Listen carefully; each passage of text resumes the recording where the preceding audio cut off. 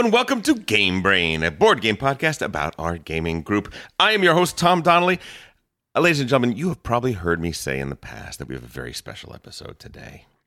I may have overused the term, right? Like genius in Hollywood. The term may be seriously overused, but I want you to forget about all of that, because when I say we have a special episode today, I truly mean that, because I am here with the newest member of our Game Brain crew. Cannot wait to introduce her to you. This is actually not her first time on the podcast. She was on our podcast last year during the Great Blight, and we have certainly mentioned her name many, many times since, because she is also a member of the Board Game Geek team. I could not be happier to be sitting across the table from the Omnigamer, Candace Harris. Welcome, Candace. Thanks, Tom. That was an awesome introduction.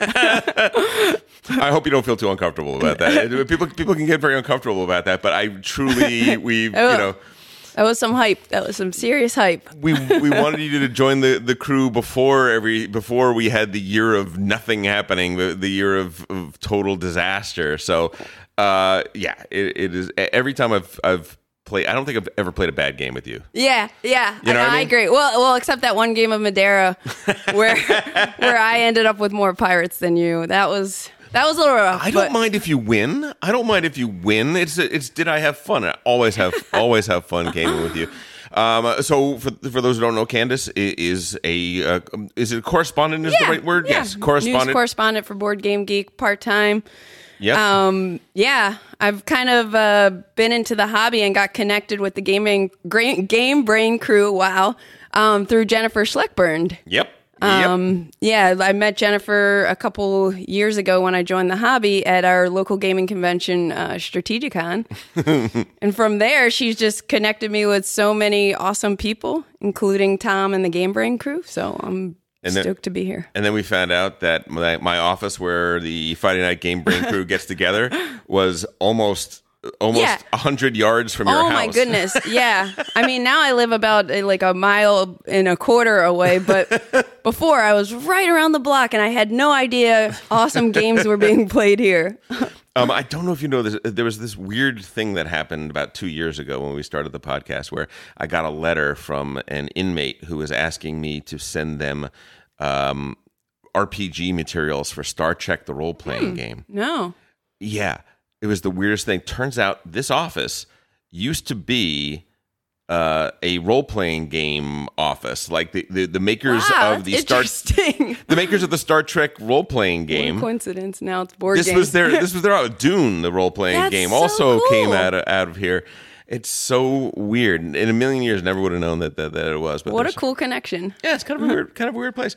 How did you? What was your entry into gaming? We know Jennifer. Jennifer is the gateway for so many people in Southern California, sure. So it was before I met Jennifer. Back in 2018, I kind of I spent many years like playing pretty actively in different rock bands. And I was at a point where I kind of just needed to step away from music and take a hiatus from kind of leading the band. And around the same time, I had received Mysterium as a birthday present in 2018, February 2018. And I was already into Dixit because musician friends of Matt and me, they introduced us to Dixit. I got hooked on Dixit, bought like every expansion, took it everywhere anytime I had, 4 or more people, and, Dixit was my jam. Mm-hmm. So then I got Mysterium, and Mysterium was just a little bit tougher to understand. So we had to end up looking, on YouTube for videos. I was like, we're not quite getting everything. So then I discovered Will Wheaton's Tabletop, I think is, Will Wheaton show Tabletop. Yes. Figured out how to play Mysterium. But then, of course, as YouTube does, recommendations started flowing.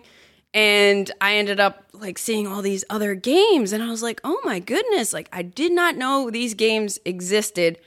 I grew up playing board games with my family, the classic like Monopoly, Sorry, Trouble, Uno. Yeah. And I've always enjoyed board games, but I had no idea how much has been going on with board gaming, and I feel like I kind of like missed out. I'm late to the party here. I mean, not that late though, really. I mean, in a lot of ways, when did Board Game Geek go live? Really, right? 20 years? Yeah, that's it. Yeah, or 21 now. That's not a lot. That's not a lot of time. Yeah, really, and in its early days, it was very, bare bones. It took about 5 years for it to start to really pick up steam and catch on. So yeah. I still think we're in the beginning of this hobby. I don't think we're anywhere near the end. You're doing great. That's awesome. Did you ever get to meet Will? Or play a game? I haven't met Will Wheaton yet. I'm loose friends with him actually. Oh, cool. We Cal who until he moved to Canada would be at a fixture at our Friday night game nights. Grew up with him, and so I've played many games with Mr. Wheaton. He's a really great guy, really really a lot of fun, and a real great ambassador for the hobby too. Very, very cool. Yeah. So from there, I kind of just started buying board games that I would like see on tabletop, or I started discovering other YouTube channels. And I would just invite my friends over to play. And, around the same time, I was kind of taking a break from social media also because I just realized how draining it is. Yeah. And, I just really found it therapeutic getting together with friends, sitting around the table, not looking at screens, talking, interacting together. So I would just have people over and like, oh, here's this cool new game I found. But at some point, I realized I was like really itching to play more than I could get my friends who weren't really gamers to play. Right. So then I started looking for board game friends, and I found this meetup in downtown LA at Angel City Brewery. Yeah. And I went by myself, just showed up, jumped into, everybody was very welcoming, jumped into a game of Magic Maze, which I thought was cool and I still really adore. But then here's the game changer. After Magic Maze, people were kind of dispersing and going into groups to play the next game. Sure. And a spot opened up for Great Western Trail. And, here I am, like, I've been playing King of Tokyo and Splendor. And I'm like, oh, yeah, sure, this looks like fun. Thrown into the deep end. Oh, man. It went completely over my head. But I just like stuck it out and kind of did the best I could. And now actually 2 people who played that game with me, I'm friends with them now. My friends Nate and Drew, who you met. Oh, wow. That's amazing. Last night were actually, I sort of met them. So they're witnesses to what went down with that Great Western Trail game. Allegedly, it was a bad teach also, but I think it just would have gone over my head anyway. There's a learning curve, and everyone has a different pace for it, for sure. But to go from Mysterium to Great Western Trail, it was crazy. But I went home that night, and I went home to Matt, my partner, and I was just buzzing with excitement, and I was just like, oh my goodness. Like, I think I was excited that, number one, I went to like a meetup by myself, and then I played this game, and I don't remember if it was that night or like the next day, but I bought it because I was like, I have to figure this out. Like, there was something I loved about it, and I just like really wanted to figure it out. So from there, I kind of discovered Strategicon. Went to my first Strategicon in May 2018. You might have seen me wandering around there like a lost puppy. I remember coming home that first Friday kind of feeling defeated, like, I'm seeing people with their friends, and it felt weird.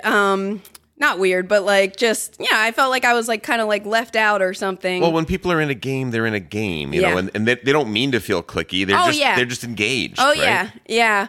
So, but the next day I go back and I signed up for, it was like some kind of like women in gaming talk. Okay. So I showed up at that. There were only like 6 of us in the audience. But off the bat, I was like, okay, I just felt a little more comfortable. Then I was wandering around.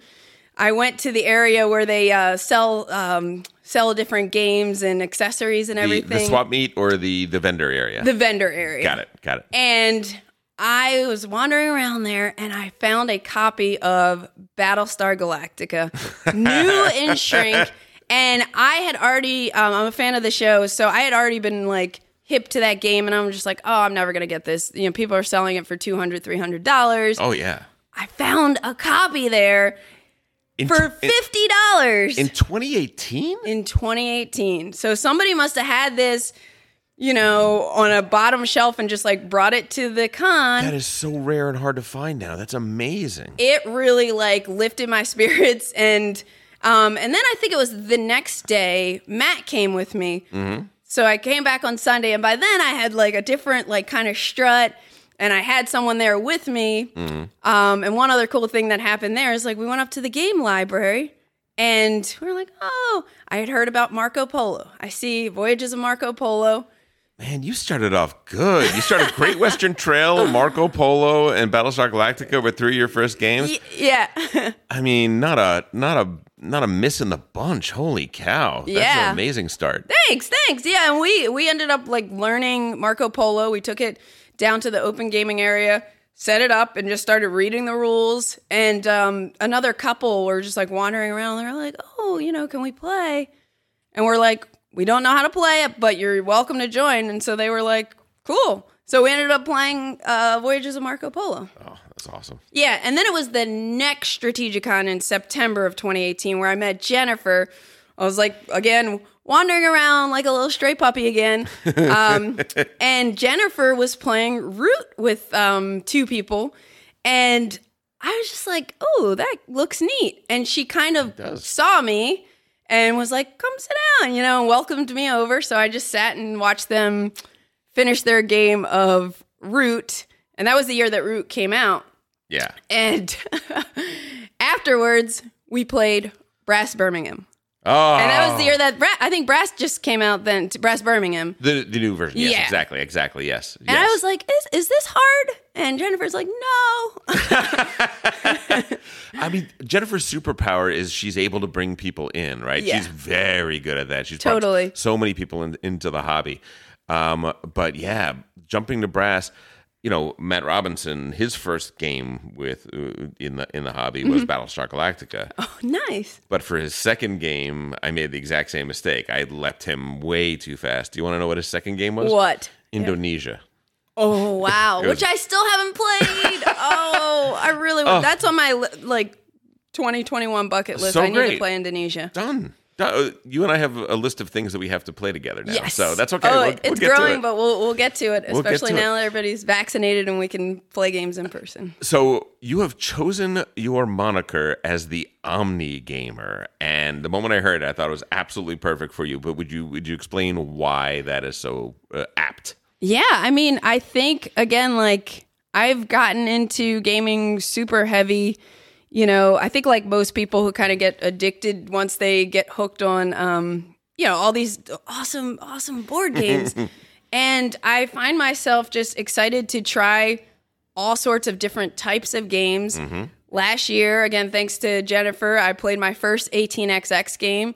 I love 18xx ever since I've played like a couple more times, and I want to play more. I got into wargaming, so I'm still just, in my infancy stages of getting into war games, but I don't know about that. I think you're pretty deep in already. My training wheels are off. I definitely think so. But yeah, I just I get excited about kind of learning new games and different types of games, different mechanics, and is there any genre that you don't really care for? Have you found that yet? I have not found a genre that I haven't liked. Like, I like the quote unquote Ameritrash games. Really? You know I'm a Don't big do it. Don't say I'm it. a big fan of Don't say it. Twilight Imperium. Oh no, ladies and gentlemen, Candace Harris is one of the kindest, nicest, smartest people I have met in gaming. She has almost impeccable taste, except for one glaring problem. She likes Twilight Imperium. I don't know what to do with that information. It is awesome. Oh my god, it is so bad. awesome. It's such a unique experience, and I don't think I've ever played a game that has kind of evoked so many different emotions in one session. Yeah. So yeah. I'm a big. So does 8 Hours in the Dentist I'm a new chair. TI4. I'm a new TI4 fan, but I love it. Yeah. So I just really yeah, I get into all different types of games, and I appreciate them all. Dude, that's awesome. That is great. And Thanks. I should point out that this is round 12, turn 3. And today we are going to be talking about the 2021 release of Coffee Traders. This is by Rolf Sagel and Andre Spill. Do you think I'm pronouncing those correctly? Yes. Okay. Yeah, I mean, We'll go with that. Yeah. We'll go with that for right now. I don't think I could do it any better. Coffee Traders is a game shrouded in mystery. A lot of people are asking about it. They want to know about it. Well, we have played it. We've played it several times now, and we have opinions. So we're going to be getting into that. And as Candace was talking about, Candace is a war gamer. And not a lot of us in the Game Brain group are war gamers. I think Maddie and I are the two guys that dip our toes into war gaming the most. Maybe Jesse a little bit too, but largely not so much.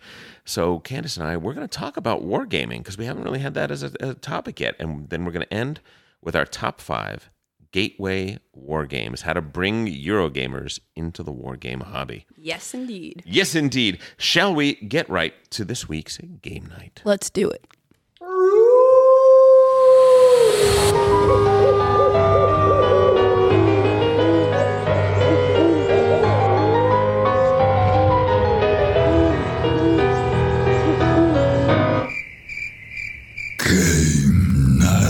So we're just entering the normal period. Like we're getting together and having regular game nights again.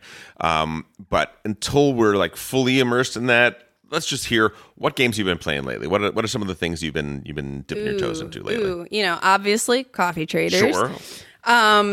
Also, recently I played Churchill for the first time. It's a Mark Herman game. It is not a war game. It's more of a political game. Yeah, kind of like a war game adjacent, wouldn't you say? Yeah. It's based on like the historical conferences that took place during World War II between Stalin, Roosevelt, and Churchill. And it just has this really cool negotiation aspect to it where it's semi-cooperative, but you're still trying to win. Yeah. It is a very revered design. People talk about it with great reverence. I've only done a demo of it. I've never played a full game of it. Well, we'll have to add that to the list. 100%. The 3-person problem is an interesting thing, right? 3-player games are very, very tough because, well, there's an asymmetry there that tends to create some problems. 2 against 1s happen all the time and all that sort of stuff. But it seemed to me like in Churchill the fact that we all have to work together to some degree was the mitigating factor to prevent a lot of that from happening. It's an excellent 3-player game. There are moments where you might be trying to work with one player, and then other times when they're working together and you need to work. There's a great dynamic to it. I think it's super cool. And what is the Great Statesman series? I think this is Mark Herman's Great Statesman series. So there are 2 other games in the series, and one that's in the oven. Sure. So I actually got to play the newest release, which is called Versailles 1919. Maddie and I both have copies. We have read the rules. You saw that my copy is already punched and ready to go, and dying to get that to the table. I was just really excited to kind of get both of them to the table somehow in the same week because I've been like really itching to play. Churchill I've had for probably like 2 years now because I picked it up from somebody at Strategicon at the virtual flea market. And I've been like really itching to play it, haven't gotten a chance. And then Versailles I probably got, it came out last year. So I probably had it for at least 6 months or whenever it came out, I got it. Yeah, we probably were you a P500 person at GMT to get it? I was not a P500, but I picked it up from somewhere else, like maybe Miniature Market or something. Got it. But it is so good. Versailles is a lot more accessible. Yeah. And you can, so I would say if you wanted to dip your toes in either one of them, maybe start with Versailles. It's also, you could play it, it's 1 to 4 players. So, whereas Churchill is 1 to 3 players. Yep. But yeah, the mechanics are really simple, but it just creates the most interesting gameplay. And, there's some negotiations in there. It's really fun. You're trying to like settle issues to, get the Versailles Treaty signed and sealed and delivered, which is a really interesting piece of history, actually. It's like, I remember I was a history buff growing up, and the rote sentence everyone would say about the Versailles Treaty is that France demanded that Germany be punished, and they were punished so hard that World War II was the result, right? The Weimar Republic and all that sort of stuff. Well, it turns out all this scholarship has come out in the last 20 or 30 years where people are like, no, that's not true. No, look at this and look at this and look at this.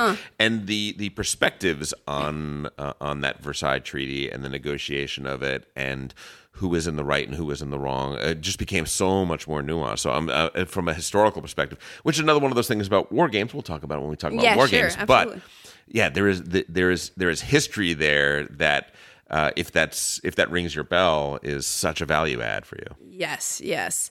And then, so those were two highlights. The other thing I have kind of on a side table at my place is a game of A Distant Plane, which I am playing async remotely with Rodney from Watch It Played. That's fantastic. That is part of the Coin series. The Coin series. Yeah, GMT's Coin series. And, it's working surprisingly well. We're both playing two factions, and we're using WhatsApp. Okay, is that what it's called? Yeah, WhatsApp and we're sending videos of our turns to each other. So, Rodney's built the deck, the event card deck, and then he'll tell me okay, here are the event cards, and then when it's my turn, I take a video and say, okay, I'm going to move my pieces here. Really? It's really great. And I just love walking by and seeing it and thinking about what I'm going to do next. Yeah, that's the thing about coin. We'll talk about this, and we'll talk about coin games later too. But it is one of those things. It's a very unique, very interesting system that I think has a lot of Euro gamer accessibility because it's a lot of the same decision points, a lot of the same tough choices. What have you been playing, Tom? Well, let's see. Last week I played Pipeline, and you were very jealous because I am jealous. I have not played Pipeline yet. Yeah. It turns out that 2019, I said my top three games were Barrage was number one, Crystal Palace was number two, and Pipeline was number three. I have wanted over this cold year of ours, I have wanted to play Pipeline more than the other two. That's the thing that I wanted to play the most. And getting back to the table and playing it again, I'm like, oh, I really do love this game. That's cool. It is such an interesting. Ryan Courtney did such a great job of creating this spatial puzzle as a means to maximize an economic puzzle. I thought it was a brilliant combination of two elements. So. Yeah, I'm really excited to try Pipeline, and I love that feeling too when you play a game and you're like, oh, I really like this, and then you play it more and more, and you just really start to love it. That's awesome. Totally. I played Fayum again. I bought my copy of Fayum. Last week's review, they were a little. We like it better each time we play it, but we're not really sure we are going to want to play a lot of it. Let me tell you, ladies and gentlemen, I love this game. I really love this game. This is. I don't just go out and buy a game, and especially after having played it several times with other people's copies, if I don't think this is a keeper. For me, Fayum is a keeper. I really, really like that game. It scratches the old school board gaming itch, the early Euro game itch in a really great way for me. So I love it. I also think it's particularly good for newer gamers to the hobby. Yeah, I really dig it too. It's, the first time I played it, I took the board out, and I love the vintage wash of the board. I love... I've only played half a game of Power Grid before, so I'm not very well versed in Power Grid. But I love the way the deck construction and the deck building kind of works, and the way the cards come out into the market. The dynamic market, yeah, based on numbers, and it just each game just kind of can play out differently depending on which cards you end up picking up. And I love that you can kind of synergize different cards and work some combos in. So I like it a lot, but I don't know that it's going to be something that I'm going to run to pick first. Yeah, and I respect that. When they, listen, they had a very good review last week. I thought they made some really good points. Just for me, I got to say, it's just one of these games that maybe as a personal choice for me, it just sings in a way that it may not quite sing for other people. But I'm a convincing person. I'll get people to play. I'll make it happen. I'd always be down to play that. So, speaking of convincing, we also had a game of Avalon that went on last night.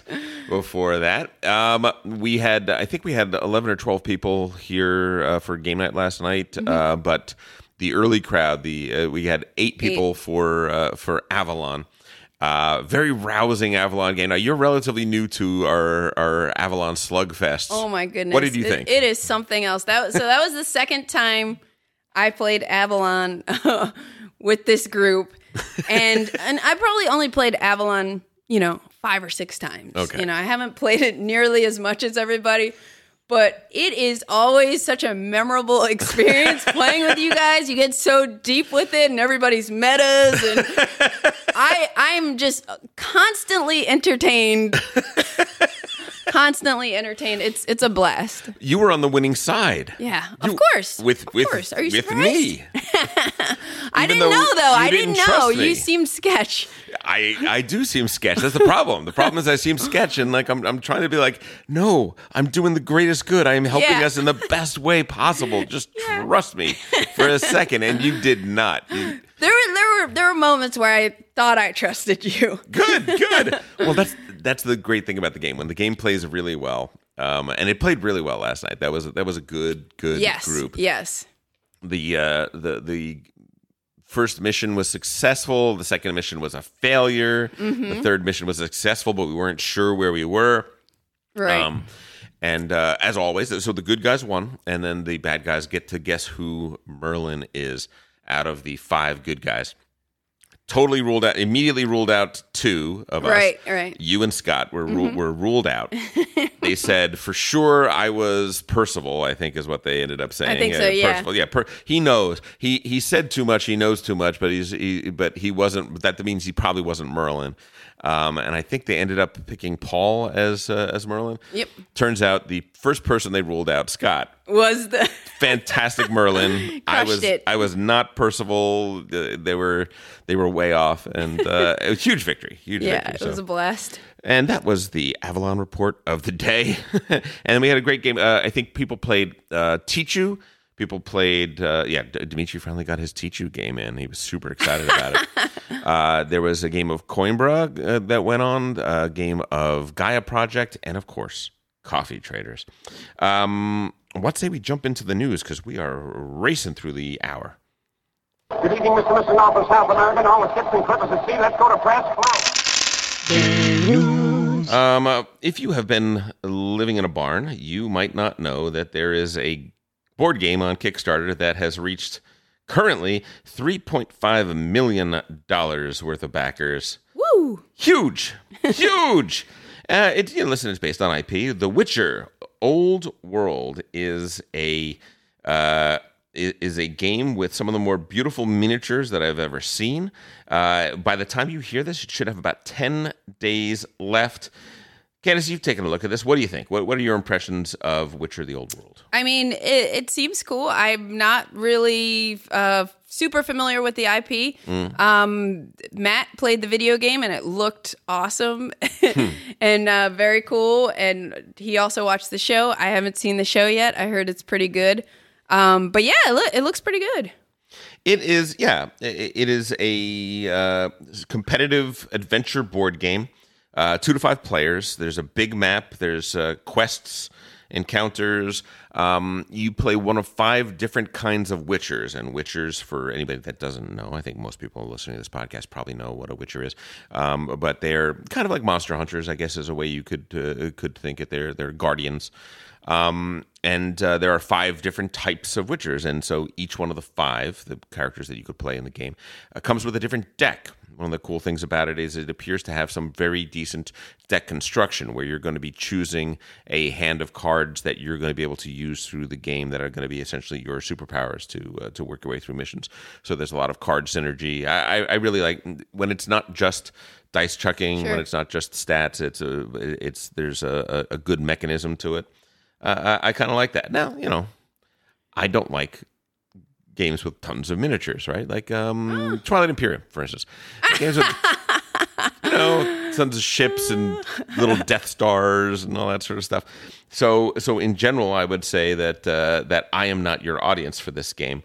But the production value could not look better because it looks great. Yeah, because it made so much money. All the stretch goals seem to have been hit. I mean, this Kickstarter page just goes on and on and on about how much stuff that is going to come in the box. It's a little, it's not cheap. Let's just say that. But you can get the standard box without all the special stuff for 70 euros, I guess.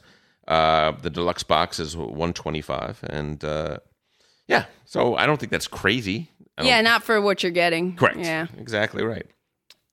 Next up, we have just a little tidbit of news. We gave a pretty good review to Lost Ruins of Arnak. Turns out they've released a free solo campaign, Search for Professor Coutil. Coutil? I don't know. Listen, I love when board game makers put out free content, and try to brand extend themselves a little bit and all that sort of thing. I think I really appreciate, even if it's just something small. Sometimes they'll do convention demos and then they'll release the convention demo.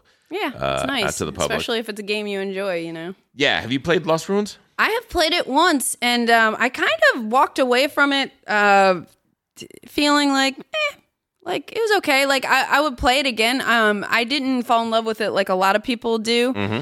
I think it was because around the time I was playing a lot of Dune Imperium, and, it has this same deck building and worker placement, and I just, there were so many moments of tense moments in Dune Imperium. Yeah. I love the victory point system, the combat. So I came into Lost Ruins of Arnak and I'm like, oh, this is cool. I like the components, but the game itself didn't really wow me. That being said, I do want to revisit it because I do know a ton of people who think it's excellent. So I'm like, maybe it was just a kind of a weird game, it's weird first experience with it. Sure, it's a more casual game than Dune Imperium, I would say, right? Mm-hmm. Dune Imperium's a little on the heavier side, meatier side, and since it uses a lot of the same mechanisms, it's easy to play them side by side and to choose one. You kind of have to, right? In some way. It didn't get me nearly as excited as my games of Dune Imperium. One thing I did love about it though was the way the card market works. You have those two different types of cards, and I don't remember if it's one type starts with 2 cards in the market and the other is 5, and then like that, you adjust a slider so the next round, the left side has 3 cards and the right side has 4, and I thought that was kind of cool. It's a really smart mechanism, right? Yeah. I could see that being implemented in a lot of even really heavy games in order for people to manipulate the flow of the markets, as it were. I think that's a really good idea too. Yeah. So if you are a fan of the Ruins of Arnak, check it out. It's free. It's solo. Definitely take a peek. It seems to me like last year, with everybody having the need for solo experiences, that only now, when we're starting to leave the solo. I mean, listen, there are parts of the world that are going to be in solo experiences for quite some time. Right. So I'd like, I wish these things were here 6 months ago, but I'm glad that they're here, period, right? I think that's a good thing. Totally agree. Next up, we got an interesting tweet from Far Off Games that Arydia, I'm going to call it Arydia, ArYdia, an open-world campaign-based cooperative fantasy game for 1 to 4 players, is going to be hitting Kickstarter on August the 3rd. Why is this of interest to anyone? Well, the designer is Cody Miller. Mm-hmm. Cody Miller did a very interesting game called Shia, Legends of a Drift System. I was wondering how you were going to pronounce it. Because I hear people say Zaya. I think it's Shia. Shia, okay. I think it's Shia. I'd heard from...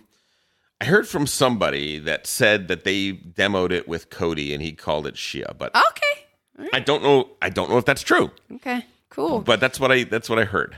I actually picked up Shia about 3 months ago. Really? Yeah, and I think it was Rob Oren from Rob's Tabletop World is the channel, who's also, a member of the BGG team that I met last year for the first time and just really connected with because, he likes a lot of war games and Too Many Bones, and like we have a lot of similar interests in the gaming realm. But he had a video of, I think, his favorite expansions for games or something like top 5 or top 10. And one of the expansions for Shia was on his list. And, it's the one that allows you embers of something. Shards? Yeah. It has a solo where you can play solo. And he was just saying, like, the solo mode's fantastic. And that kind of is what initially sold me on, like, ooh, I want to check this out. And I also liked it because it's kind of like a space, like, sandbox game. Yes. That, doesn't take forever to play. Seems like it has some really interesting mechanics. So, and it just seems like from friends who have played it, I just hear it's fun. So yeah. But I haven't gotten it to the table yet.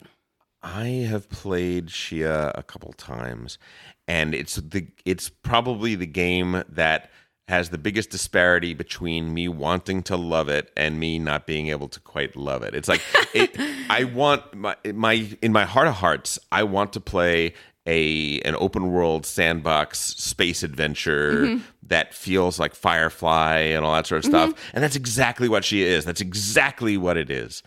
But when I play it, it just feels like the decisions I'm making are less important than the randomness of the game. And have you played with the expansion? No, I have not. Okay. But I've heard that it helps, but I've heard it's not. Okay. Well, yeah, I don't know because I haven't played it yet, but I did hear that something that first expansion that I was talking about, the Embers one, adds to it, kind of quote unquote fixes some things that people had issues with in the with just the base game. I will be checking my email box for the invite, and I will be there. Okay, cool. I will play Shia with you. Absolutely, no question about it. It is a visionary design. Let's just say that. Yeah. It is big. It tries to do a whole lot of things and really accomplishes most of the things it sets out to do. It's just the crusty, I must have meaningful decisions strategy gamer in me that is keeping my child's heart from having fun, Gotcha. having the fun that I should be having in it.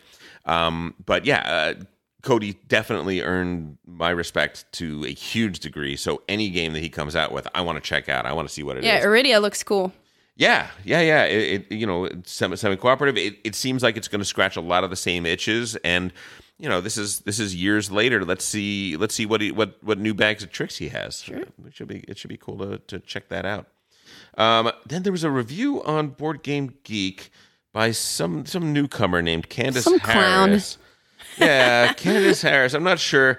She's been writing a lot of stuff. I've been agreeing with a lot of it, but then she goes talking about Paris. Wolfgang Kramer and Michael Kiesling. Don't know who those guys are. Never heard of them. Wolfgang Kramer is one of my favorite designers, going all the way back to El Grande.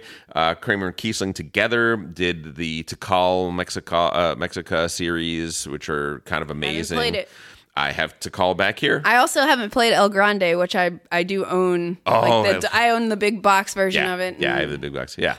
It's probably still in my top 20 games, El Grande. That's how good it is. It really is just such boiled down to the essence of what a great area control game should be, and it is. That's exactly what I hear. That's what I always hear that about it, and that the fact that it is an older game, but it's still so relevant and just really good. And with the big box, you get the first expansion is crazy. Instead of having this deck of like 10 cards and you're choosing which one to use in a given round, you have a deck of 100 cards, and from that, you're going to choose the specific 10 or 12 or whatever that you're going to play with for the entire game. Cool. So you're choosing your powers. You're choosing the abilities that are going to come out. It's insane. How do you choose it? Like, is it a draft or no? You literally, each person has 100 identical cards or whatever, and they're going through. And you just set up your own deck. That's choosing so which cool. 12. And my 12, I think, are fantastic until I see what your 12 are, and then I'm like, oh, I'm in trouble. They zigged when I zagged, and they created a really interesting situation. It's crazy good. And Kiesling, of course, has had quite a career of his own as well, doing Azul, and I mean, he's had some huge successes recently. Tell me about Paris, because I've seen the map. I've seen it. You haven't played Paris? I have not played Paris. I know Goodness, a lot of people. Jennifer loves it. I know Jennifer loves it. I just haven't ever gotten it to a table yet. Yeah, I mean, it's a really cool, area.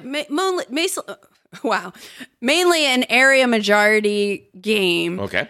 But when you're placing these keys out on different buildings, and it's one of those games where you have the rules are very simple. Mm-hmm. Like on your turn, you're going to put a building out on the board, and then you're going to take an action. Right. But then it's like the decisions that stem from taking that action will just like burn your brain a little bit sometimes. I love it. Yeah, and it's like if you place keys on lower level buildings, you can work your way around this bonus tile track, and it's one of those tracks where you can move as far forward as you want, but then you can never go backwards. Right. So it's like if you want to jump ahead and snag something before everybody else, then you're like leaving other goodies behind, and every bonus tile is really, really good. Gotcha. So similar to the mechanism in Francis Drake and Lignum, right? Which I haven't played either of them. Add them to the list. You saw them both in there, but yeah, that's the equipping phase in both of those games. Okay. The first half of each round is you choosing what space ahead of you're going to go to, and what reward you're going to take from there. Right. Okay.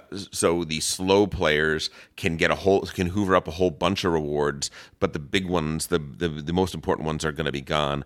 Other people are going to be leaping ahead to make sure they secure the most important ones for them, but then they're leaving a lot of things behind. So great tough decision space. I love that. I love that mechanism. Yeah, and it's really cool too, because like then in Paris, it's like, well, you want to put your keys out on higher value buildings because you're going to get more points towards the area majority scoring. Mm-hmm.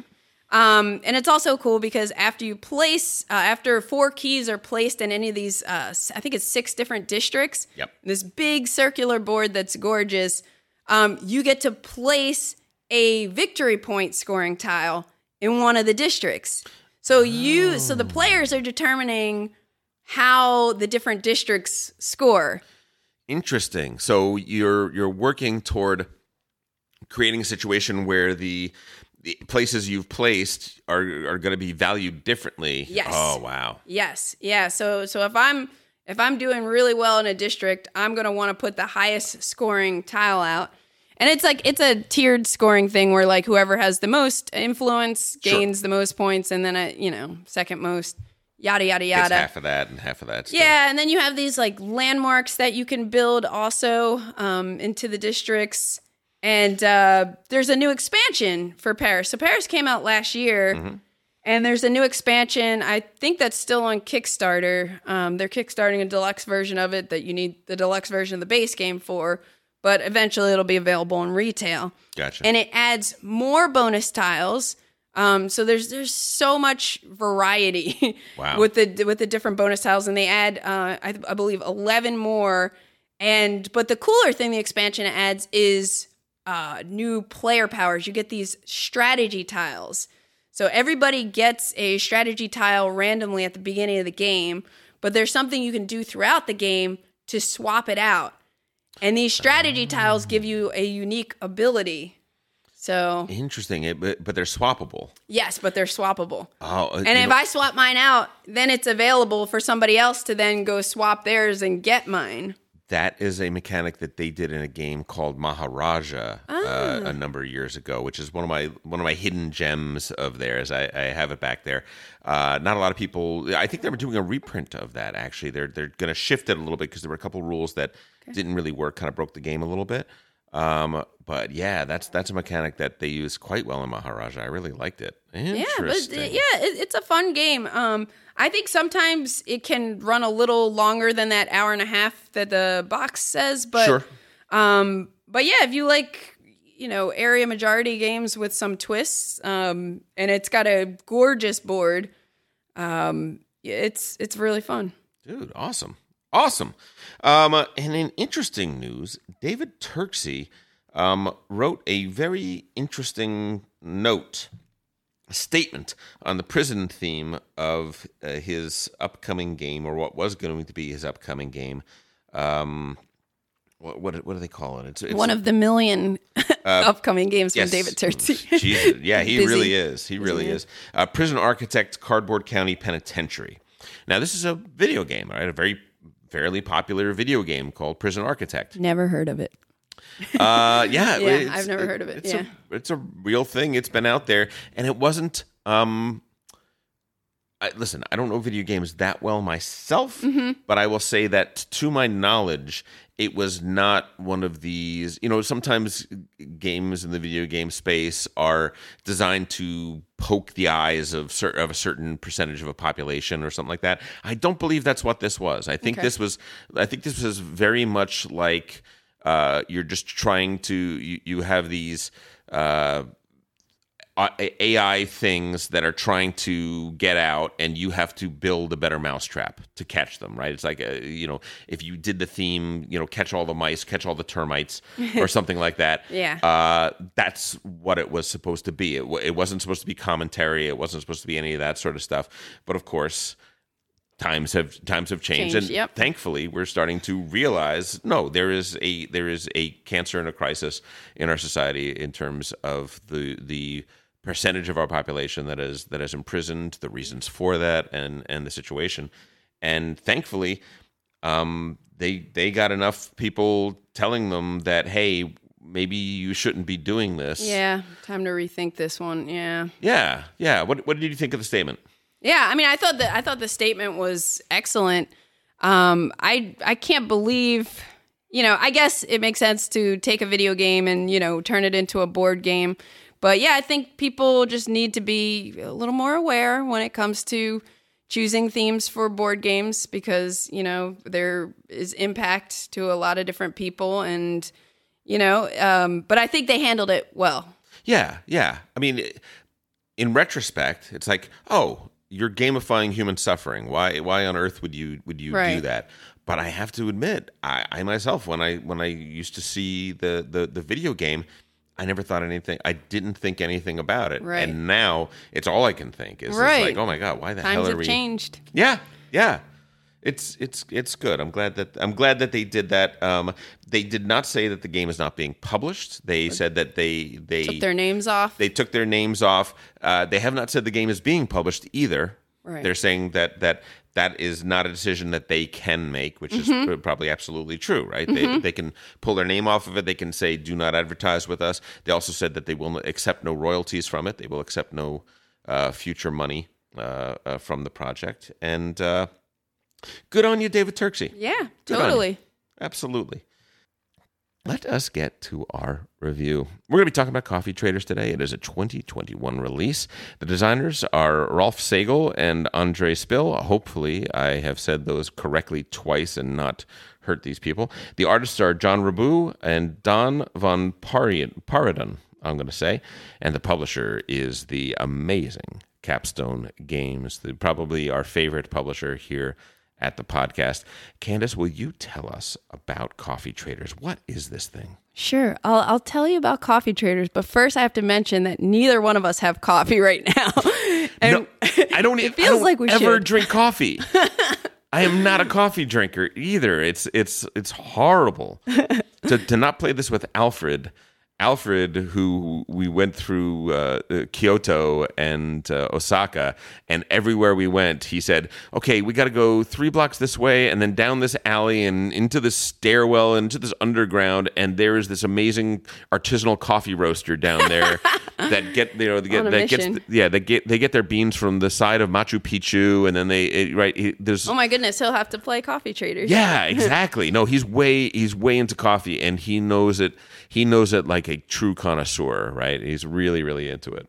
Okay, well, Coffee Traders, basically each player represents a coffee trading company from Antwerp, Belgium, and it's set in the 70s.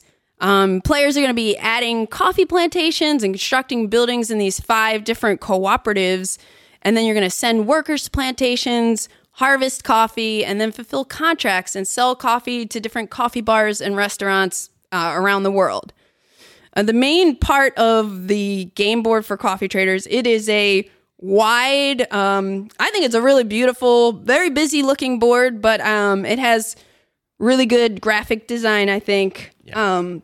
But the core central area has these 5 different coffee cooperatives, representing Colombia, Ethiopia, Indonesia, Brazil, and Guatemala. And they're each represented with different colors, and then there's also an icon, a shape that goes along with it. So, in case colorblind issues. Yep. Yeah. Mm-hmm. And then you also have an Arabica track. Arabica is a type of coffee bean.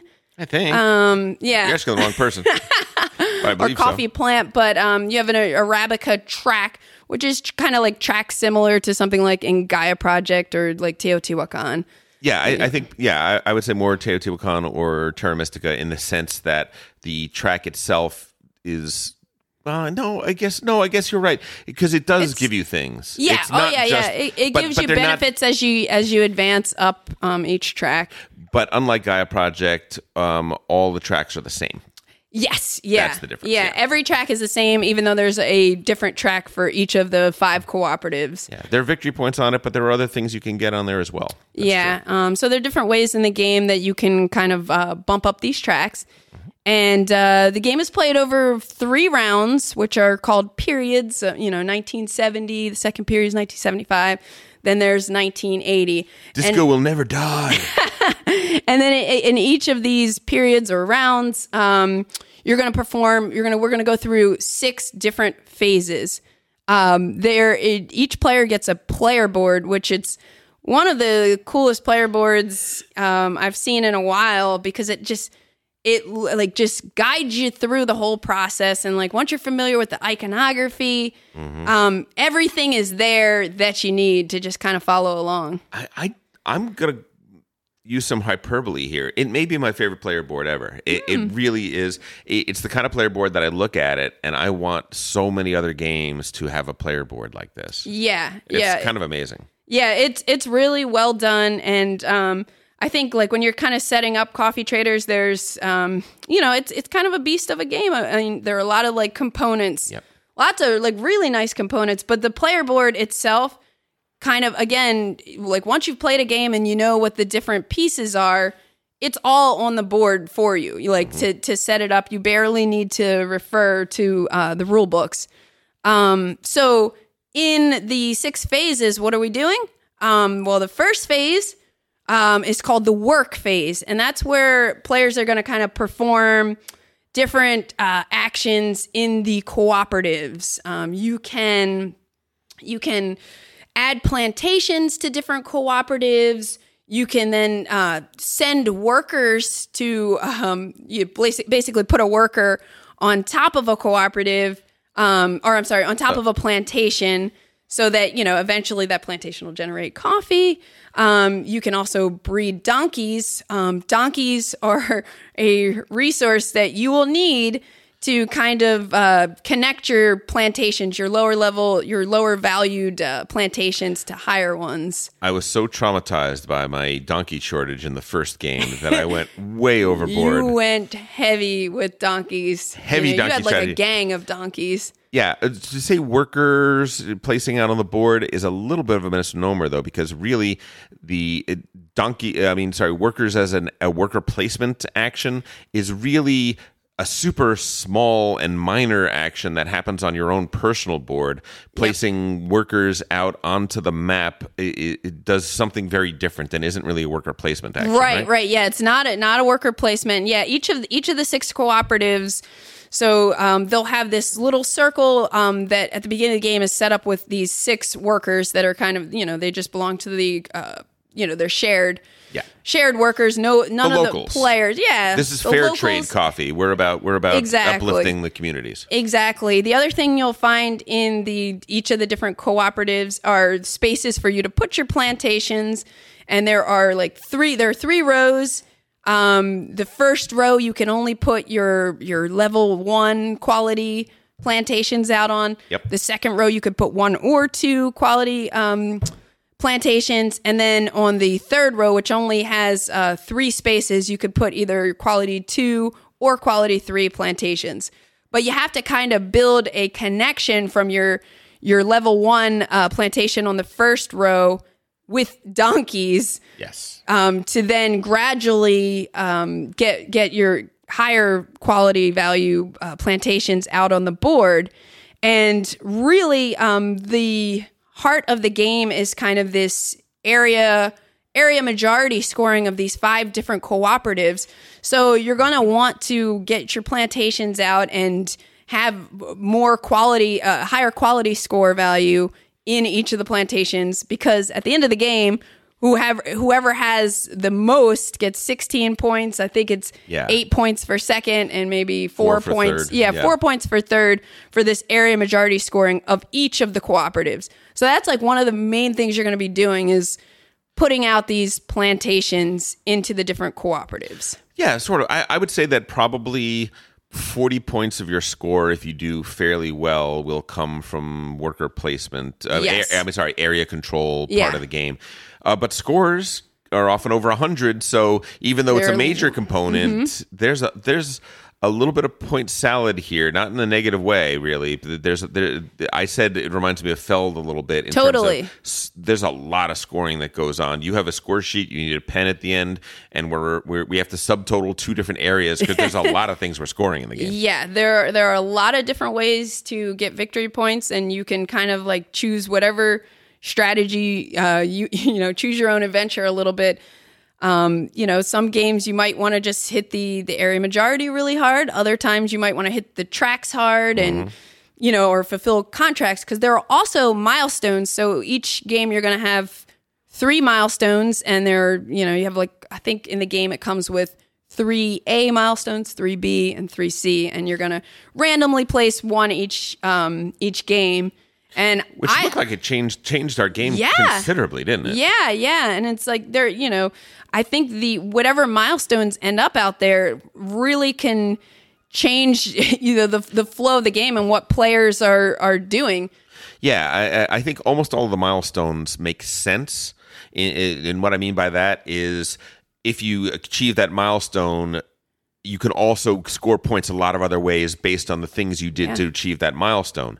So aiming for that milestone, trying to be the first to there, it's basically 10 bonus points for things you kind of want to do anyway. Right? In the last game we played, there was one that said, do you have 2 regions in which you have 8 points worth of infrastructure built up in that region?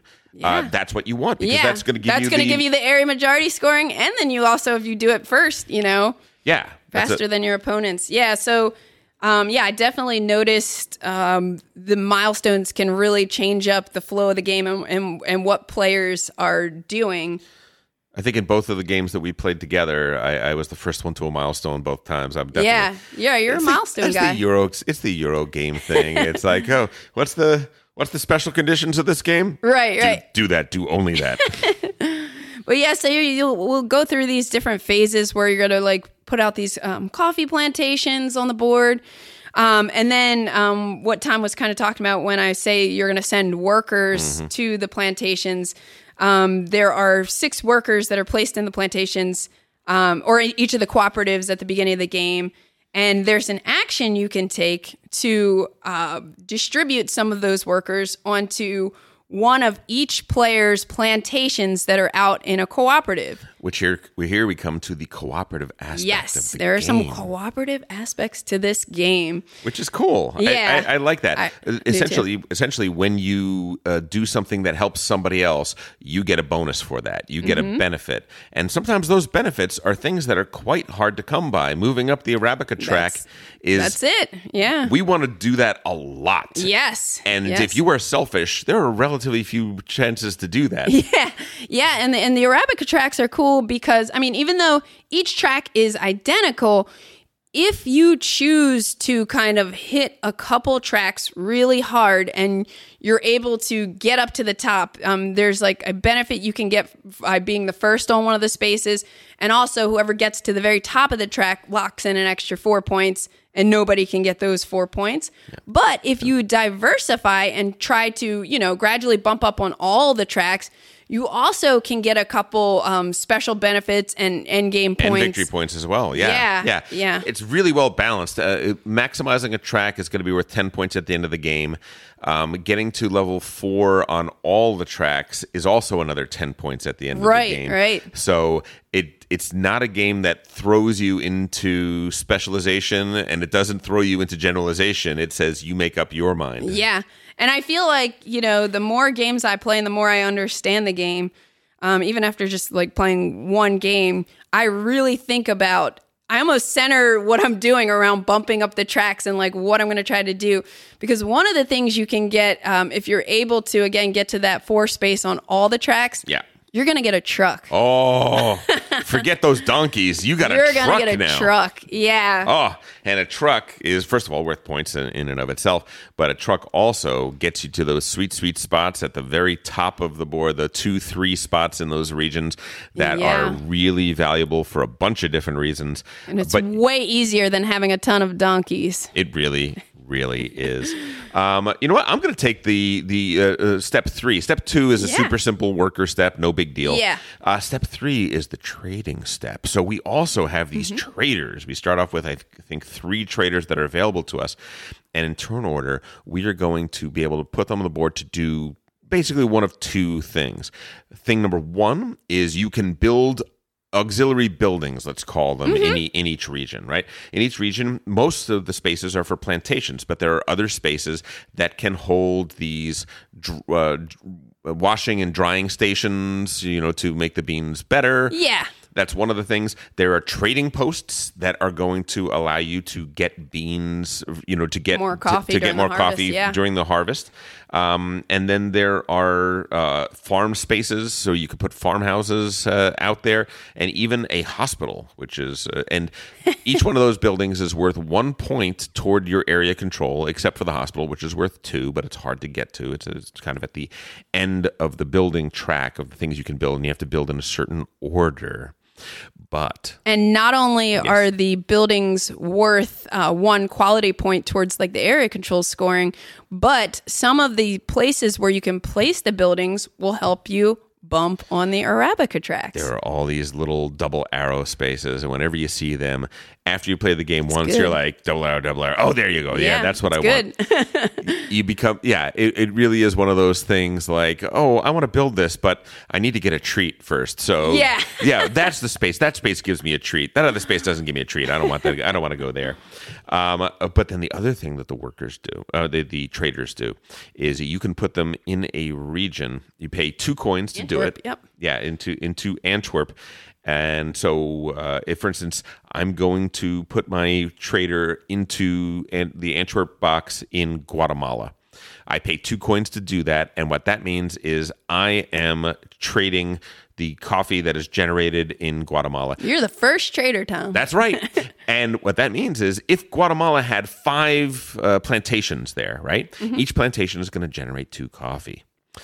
If nobody else goes there, I am going to get the maximum amount of coffee that I can get, which is 5 coffee, plus being the first person there, I get a 1 coffee bonus at the beginning of the round.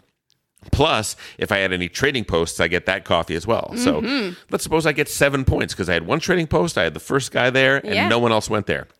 But generally, that's not what happens. That is not what happens. People follow, right? This is the cooperative part of the game. After I go there, everyone else can go there as well by placing one of their workers out there, and they do not have to pay $2. That's right. They do not have to pay $2. The game is designed so that everyone cannot go to a single space. There's always one person is going to be left behind, but guess what? They get a coin as consolation prize, as a little reward. And the order in which this coffee is given out is first it goes to the trading houses. So each trading house gets one coffee. The first person there gets one coffee for being the first person there, and then they get another one. And then in order, everybody gets one coffee until we're out of the supply. I have to tell you, there is something incredibly soothing and satisfying about seeing that coffee divvied up by everybody, right? And you kind of jump to the harvest phase of when we go through each cooperative. Oh, sure, and yes. That's phase 4, and we go through each cooperative and we figure out how much coffee is being generated. And Tom goes through, I love it, and he'll point, and you'll just be sitting there like it's like a lottery and adjusting your levels of the different types of coffee he's distributing, like 1, 2, 3, and he's pointing at your colored meeple, your trader that's out there, and it just it's really fun to watch that coffee get divvied out. It feels like you pulled the handle on a slot machine, and it's paying out. It's ding ding ding ding ding ding ding ding ding ding ding ding. So let's get to the harvest phase. We just described what the harvest phase kind of is, but even before that, the other thing on the trader and contractor phase is you can also piggyback other players' actions if they choose to build. Sure. So in the trader and contractor phase, you could either place one of your traders out into a cooperative in the Antwerp trading area, as Tom just described, but you could also build a building. And you have warehouses which actually get built on your player board in your coffee warehouse, or you have those other, ancillary buildings that will get placed out onto a different cooperative. So if I choose to build let's say a trading house in Ethiopia, and I'm the active player, I pay 2 coins to do that. I put my trading house out there. Then in turn order... Hey, I want to build in Ethiopia. Yeah, you can. I can? What do I have to do? You have to pay me a coffee. That's it. It's just one coffee. But I like my coffee. No big deal. Oh, you know what, though?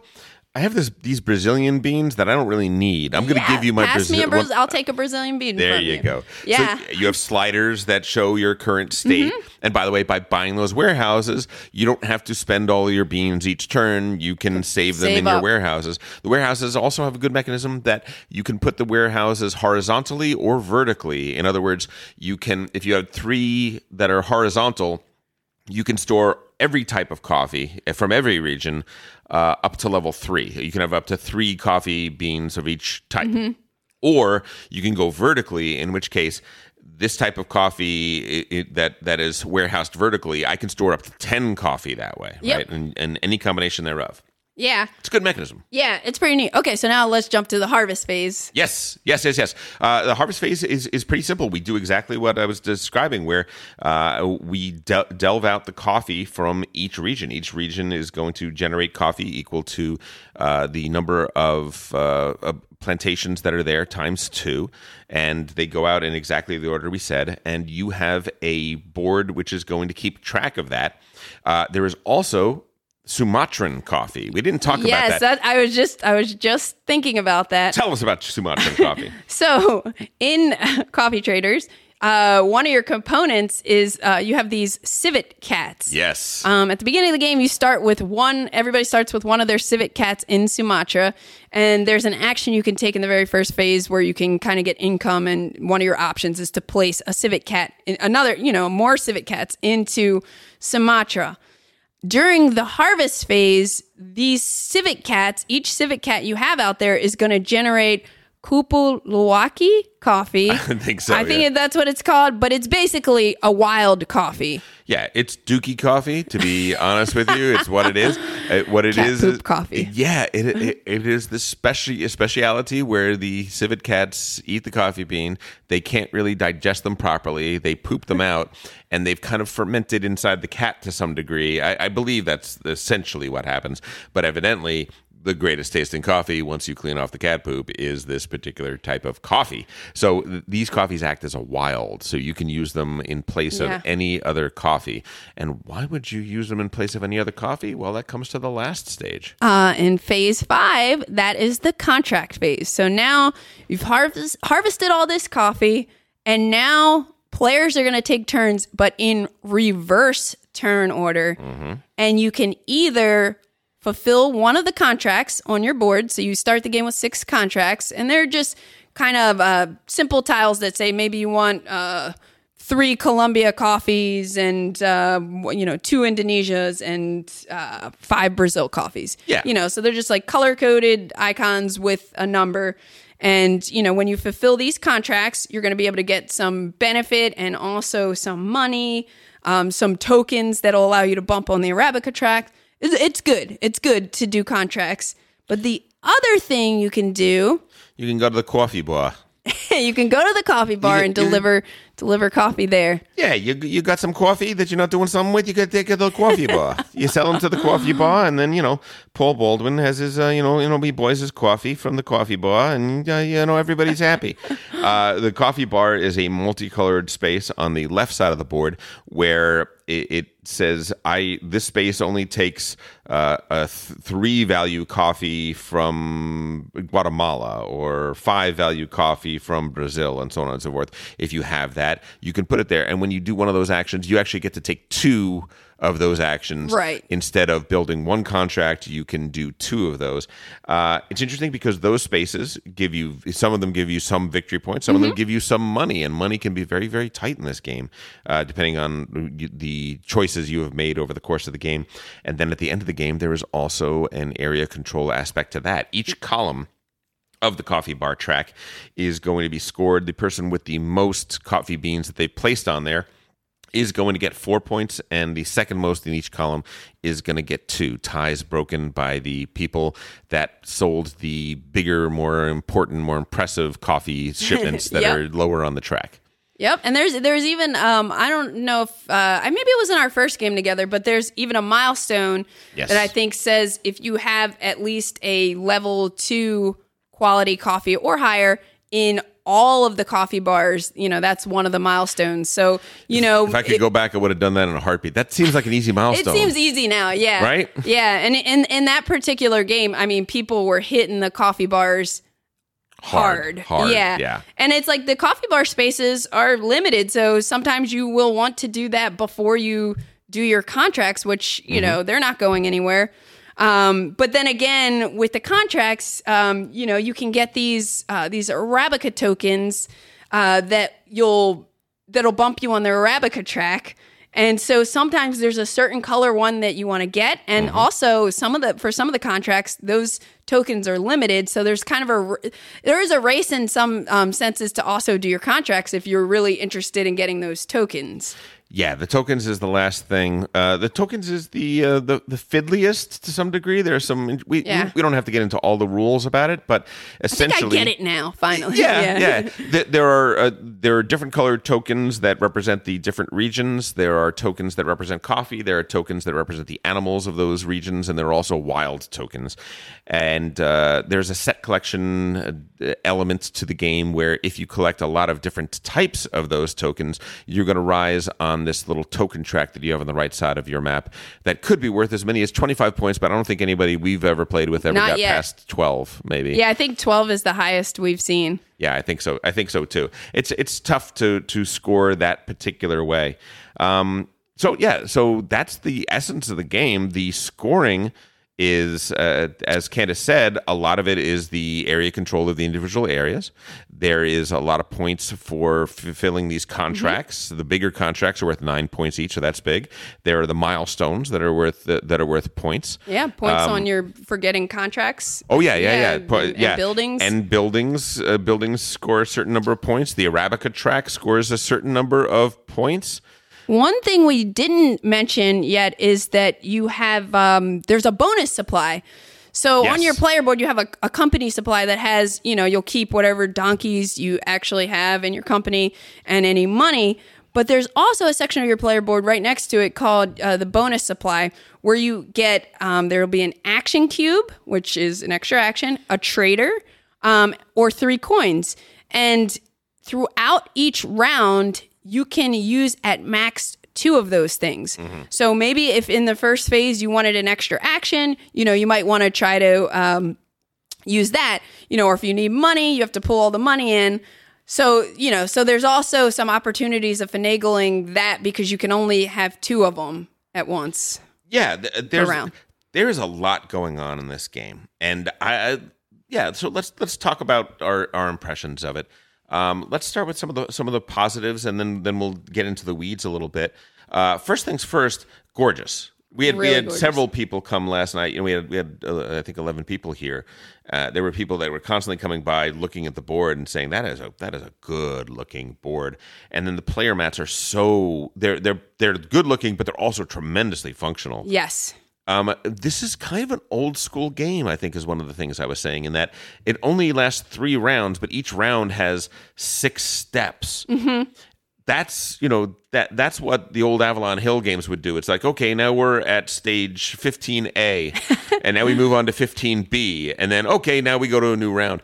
That's kind of an old school way of designing that we don't see a lot anymore. Where we've gone down toward micro turns and all that sort of stuff, and even longer turns in this game aren't long turns like this. This is a 2.5-3 hour game, right? 2.5 3 hours it's been taken, I think. Yeah, which means it's about an hour a turn for the whole the whole turn. Right.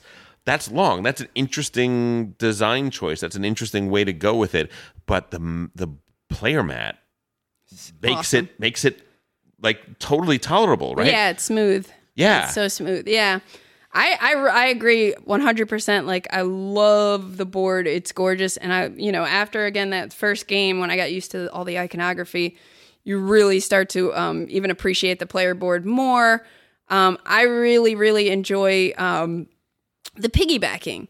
Yeah. I like some of the cooperative gameplay of like, maybe I'll put workers out on your, my opponent's plantation, so I'm helping them out and I could bump on these tracks, and you're kind of balancing all these different things you want to do, but it's also like kind of puzzly because your resources are so tight sometimes. Like, yes. I'm like, I really want to put a plantation there, but I can't do that unless I get 2 donkeys. How am I going to get 2 donkeys, So there's just, a lot. There are bottlenecks in the game, mm-hmm. right? I think that's the way I look at it, that I want to do A, B, and C. In order to do A, B, and C, D, E, and F have to happen. And how do I even do F? It's like, where do I get this? How do I do this? It's an interesting. It's almost a puzzle of a game.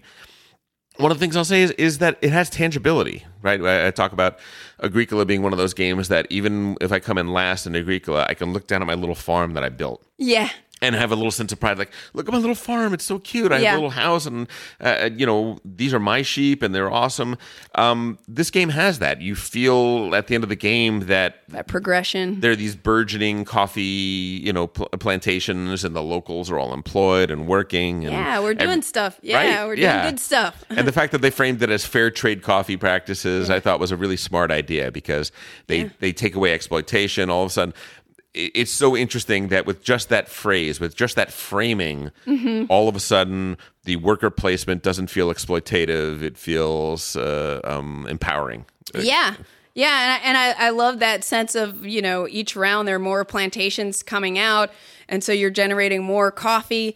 And you have the trader and contractor phase where it's like, ooh, where am I going to put my traders to try to get as much coffee as I want, but also like, the coffee that you need for your particular contracts or whatever your strategy is. Mm-hmm. And there's a whole thing, like yesterday I tried, I was a first player, and when we hit the trader and contractor phase, I decided to pass because your traders are so limited. You can get a couple more throughout the game, but they're tight, and you want to do buildings, you want to be able to follow people, but sometimes you want to just hang back and see what other people do, because people might leave one plantation open and they might run out of traders, and you might be able to like score some big coffee. That is a fact. that is a fact. There's a brinksmanship in placing those guys into the Antwerp boxes to get coffee, because occasionally somebody is going to be the only person or one of the only people getting coffee in a region that's got a ton of coffee. And if you're getting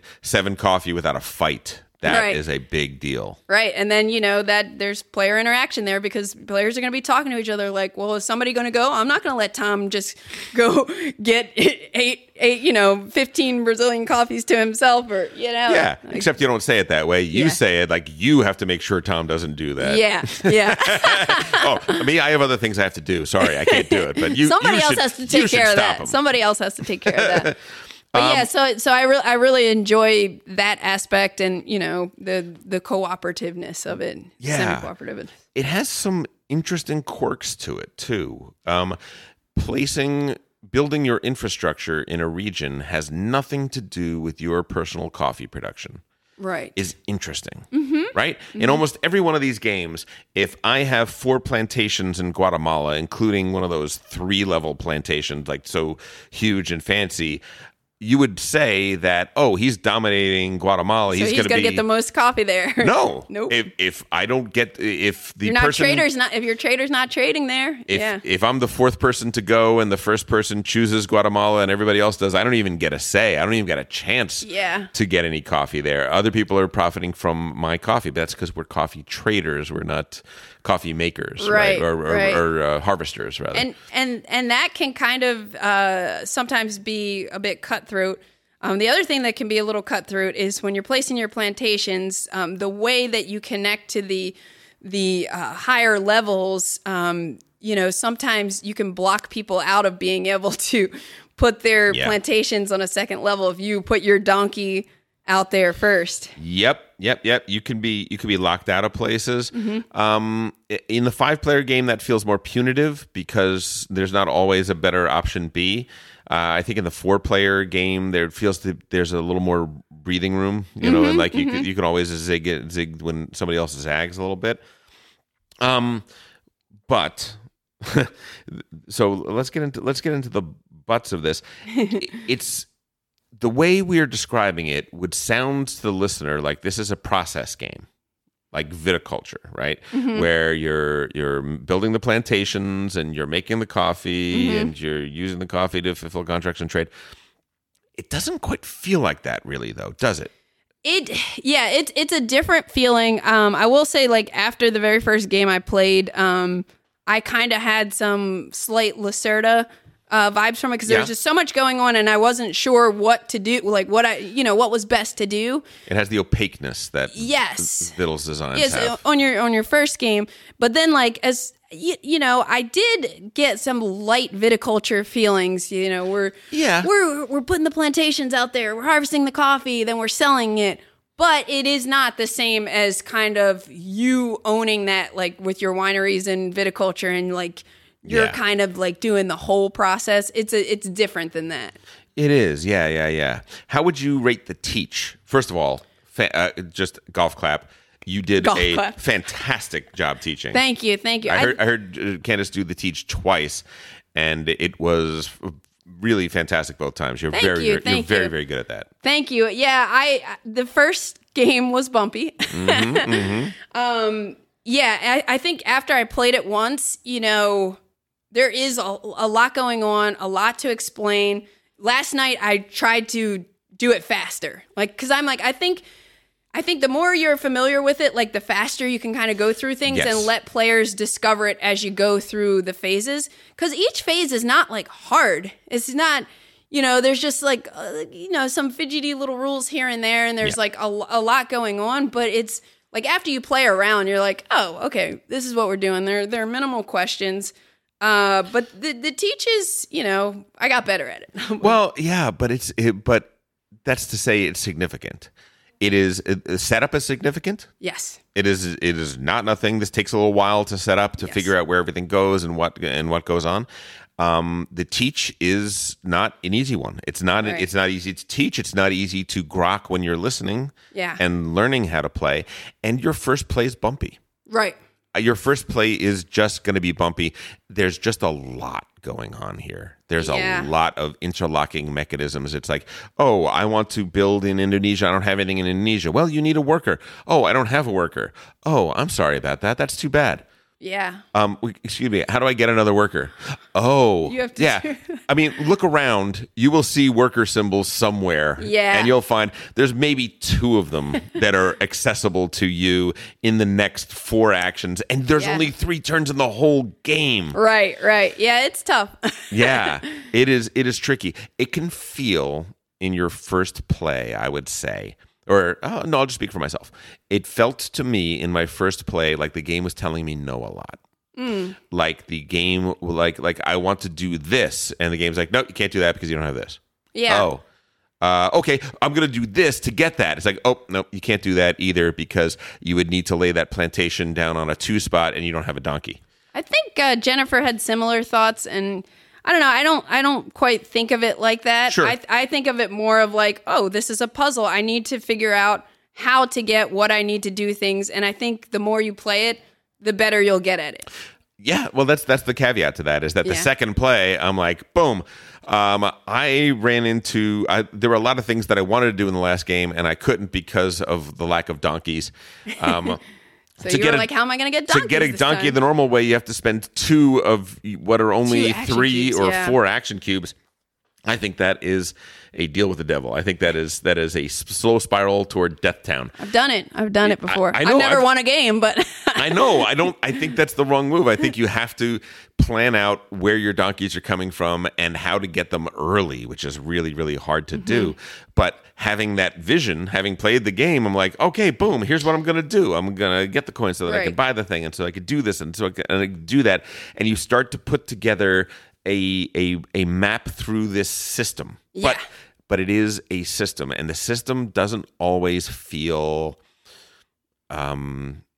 organic. It sometimes feels a little manufactured to me. It's like, well, why? Why do I have to put out a worker to do this thing? Why is this the restriction here? And there are some edge cases, right? There are some cases in which case you can put a building, you can only put a building in the region where that building is, and then almost the exact same situation happens, and oh no, you can put a building anywhere. Yeah. Which comes to the rules. Yeah, some of the rules. I love the rule book itself. Yes, the rule book itself is really cool. It's got the flavor that matches everything in the game. You know, there are coffee stains on the book, but yeah, there were a couple of rules that gave us problems. You know, a couple we're still not 1,000% sure about. Yeah, even which is kind of rough because I think when that comes up in the game and you're questioning it and you're looking on BGG for an answer, and they're like, "Oh, maybe we screwed that up," So what I'm saying is I really won that game last night, and you guys made mistakes. I mean, listen, I'm not saying you didn't. I'm definitely saying you could have. I think it's the game 2 games ago where I edged you out by 2 lousy points. Oh, but my hospital really may have kept me from the winner's circle. Yeah. Candace and I lost all of the games that we have played of this. Yes. But it still had a lot of fun. But I would say that the rule book is not great. It has confusing language. Flaws, yeah. It does not clearly explain a lot of things. Now, we're in the age of Board Game Geek. Guess what? Within a month, somebody, some kind soul out there is going to get a whole bunch of Geek Gold because they're going to put out a streamlined version of the rules that explains all the things. There's going to be a good FAQ out there that we're going to know what to do with. Until then, it's going to be a little bit of a haul. Yeah, there were 2 things in particular initially that were kind of confusing to me, and one was the track on the side of your player board where you're collecting these different circular tokens of different colors. Yep. Like there's a rule where matching type and color stack on top of each other, but then once you have you're placing a double stack of one that's a matching color but the different type, then you take those 2 and move them to a new space, and it's something that I don't know that is like necessary, but also it's not clear. Yeah, like I read that section of the rule book multiple times and it was just like, I don't know. And then I had it's fiddly. I have friends who were like really, really sharp and like no rules. I'm like, you read this too. So that, and then the thing that kind of screwed us up the first game, and I wish I had checked BGG sooner to get the correct answer, was in the section of the rulebook where it goes through the refresh phase, which we didn't really discuss. It's kind of just a cleanup phase.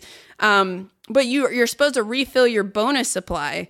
But when it says refill your bonus supply, it specifically refers to the coins, and it makes it seem like only the coins get refilled. So I'm like, oh, do we get the cube back in the bonus supply and the trader? And when you're playing the game for the first time, you might not know. You're like, maybe this is just something like once I use it, it's gone. Right. So, which would be bad. Yeah, so that was kind of bumpy. And then we also had questions in terms of connecting plantations. Because there are like some rules that were saying you can connect via pathways because you have these horizontal pathways, but then it also kind of says that you need donkeys and it needs to be connected from one of your spots that is in the lower level. Yeah, the lower level row.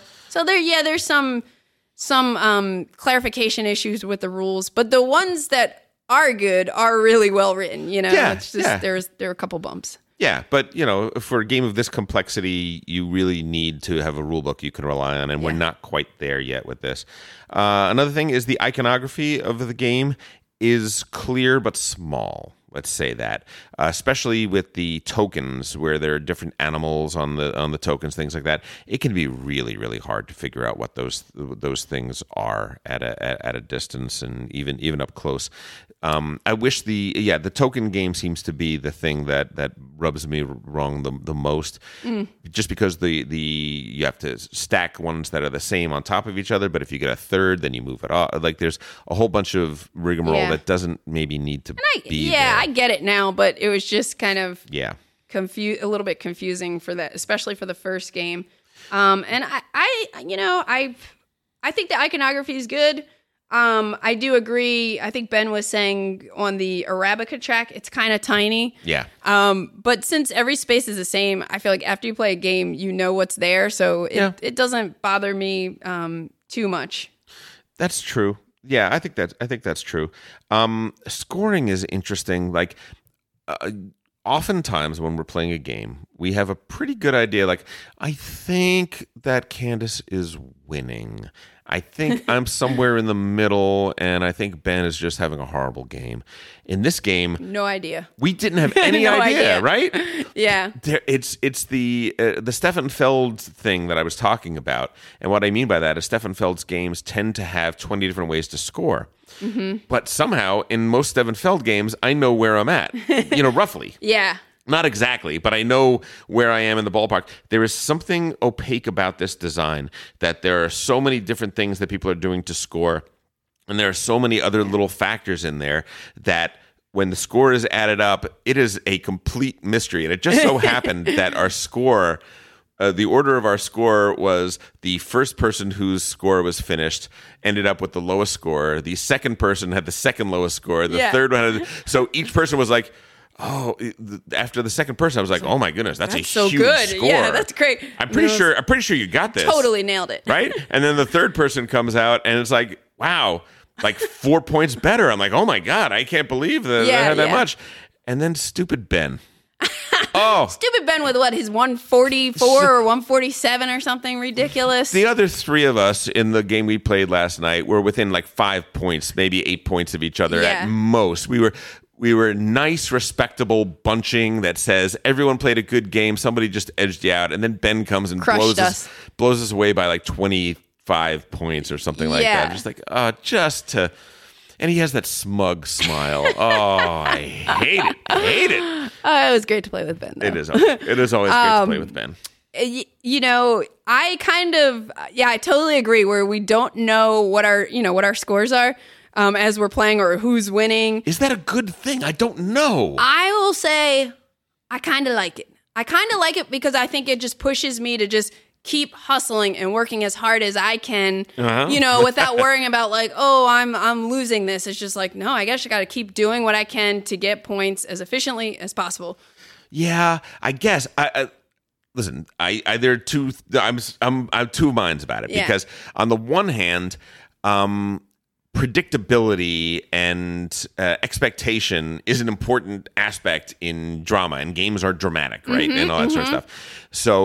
So I like saying, I think I'm behind. I think I'm going to have to make some moves. And then it's to jump ahead of so-and-so or something. doubly important to say, I need to knock Ben down a peg. Yeah. I think Ben is... That's true. Being aware of, so you know who to kind of...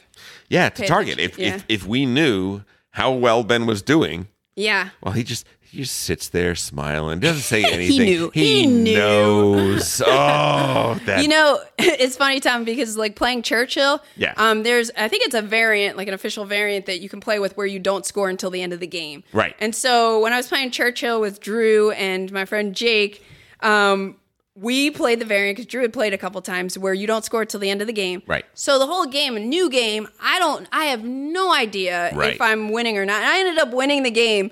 But like during the game, I was like, no, like next time I want to know where I'm at because I don't know what I'm doing, you know?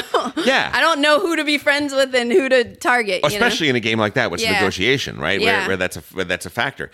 Yeah. So now listen, with more plays, are we going to have a better gauge on that? Yeah. Yeah, of course we are.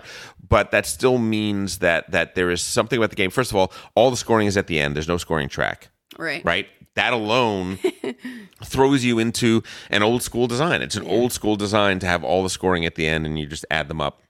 The fact that looking at the board, you do not easily see what scores are, right? Agricola, all the scoring is at the end, but you can look at a person's board and know darn well how well their farm is going, right? How well they're doing. Like I may not know if you're absolutely winning, but I know who's doing better and who's doing worse, right? I see whose children are starving.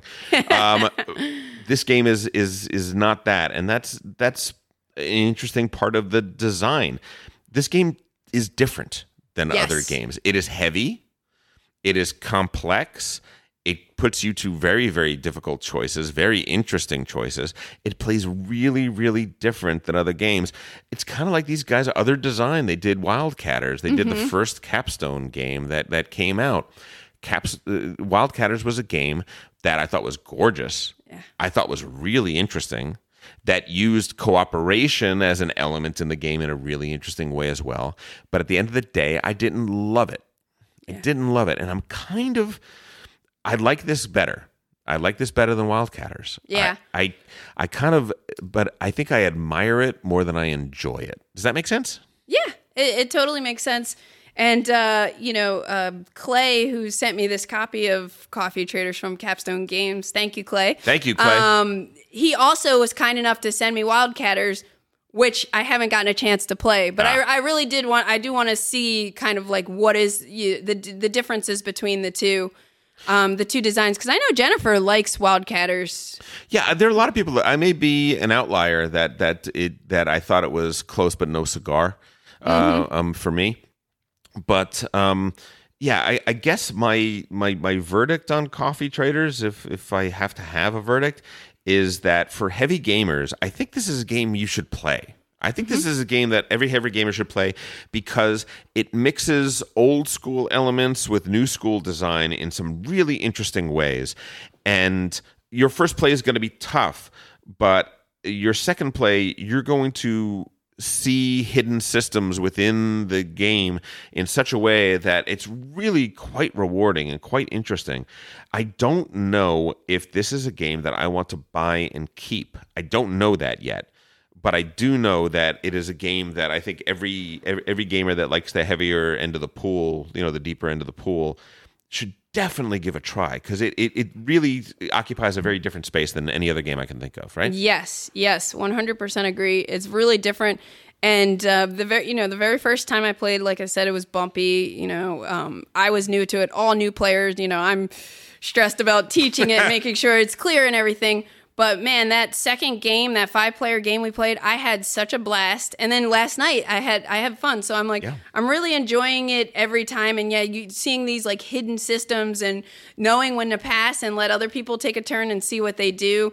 The piggybacking is super fun too, and just finding a way to maximize the your discs on the Arabica track so that you can get bonuses, beat people to other things. Like there's just a lot going on. And I would agree that like heavy gamers should definitely check it out. Totally. Definitely check it out. That was Coffee Traders. That's the latest from Capstone.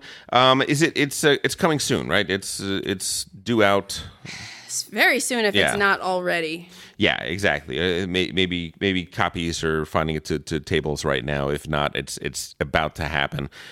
Most of the comments on Board Game Geek are, "Hey, can anybody tell me about this game?" Yeah, there wasn't much information out there on it. Or Ben asking questions. Ben's on there for a couple questions in the Coffee Trader area. So, that was Coffee Traders, ladies and gentlemen. And let's move on to Candace's first member segment. Whoop, whoop. War games. All right.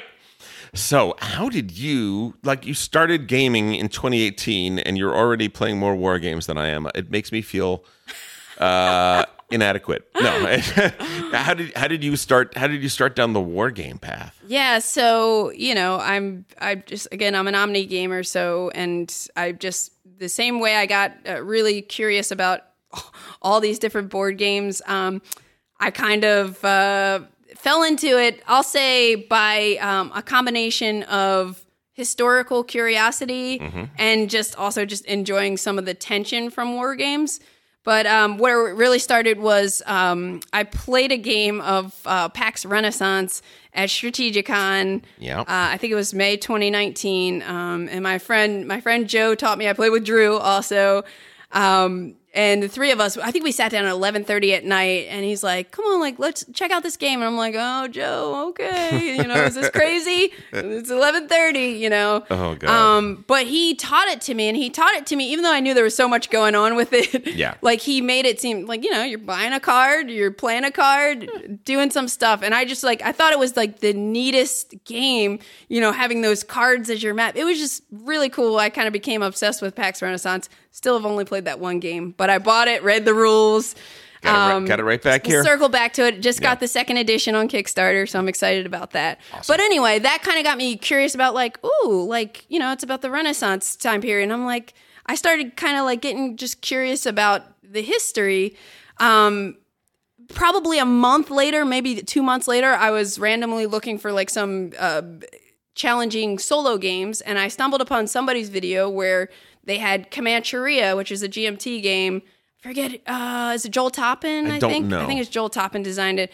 But I ended up picking up Comancheria.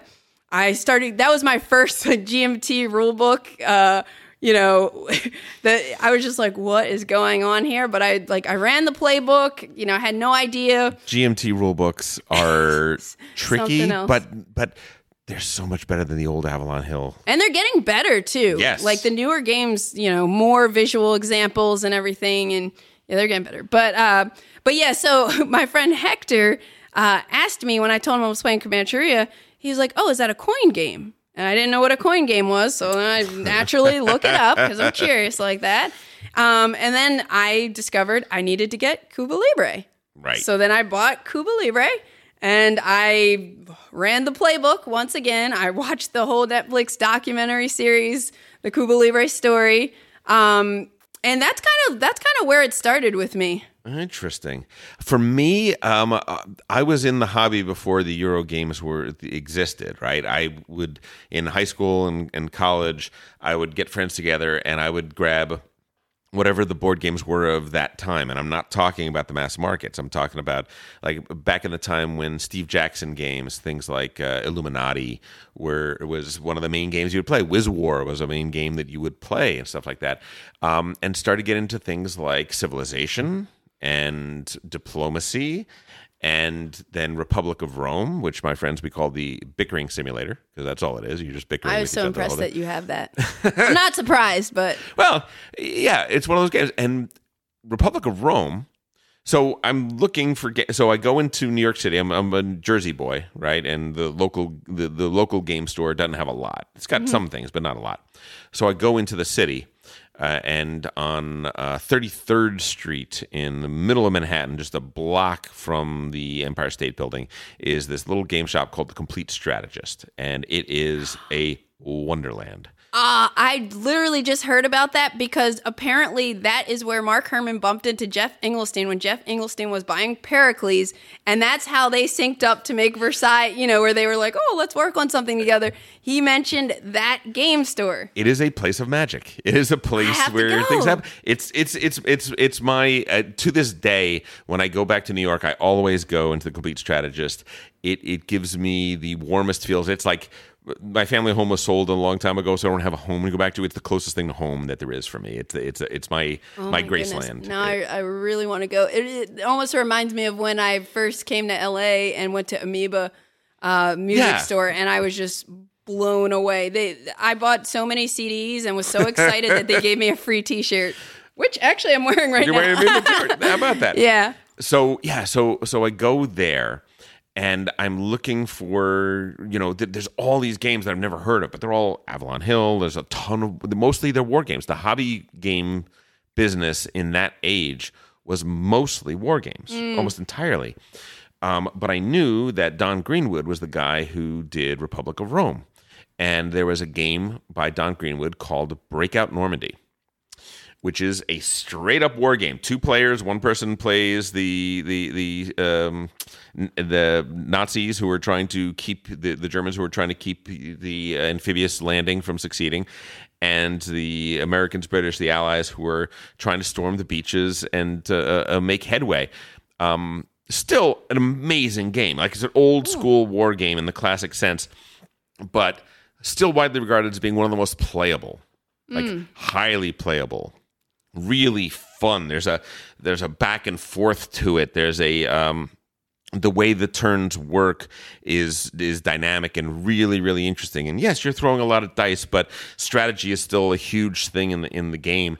I fell in love with that. And then the other game that I picked up in that same trip was a game called Apocalypse, which was supposed to be futuristic Risk, or Risk with nuclear weapons, where you're bombing places, which actually was a Games Workshop skin on an older game, a game called Warlord, which I talked about in the very first Game Brain episode, which is made by a guy and his wife in his garage in England. Oh, neat! Yeah. So they made that game, and I now have his original design here.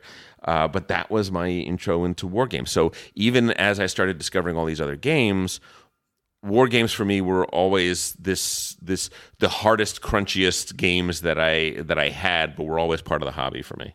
Yeah, I think also just the history from a lot of war games. Obviously, there are non-historical war games like Root or Star Wars Rebellion, War of the Ring. There are lots of war games that are not historical. But I think, in school, I didn't really pay attention to history that much. I was always a good student in terms of I knew how to get an A. Like, what do I need to cram into my brain to get an A? But I wasn't really into it and didn't really soak it in. So now, as a grown-up person, I'm getting into I'm kind of fascinated by history and learning about history. Yeah, Matt is great about that too. Like he'll get a historical game and he'll buy 3 books on the subject and read them. I love that. I like doing that a little bit too, but he does it to the nth degree, which is always amazing. That's awesome.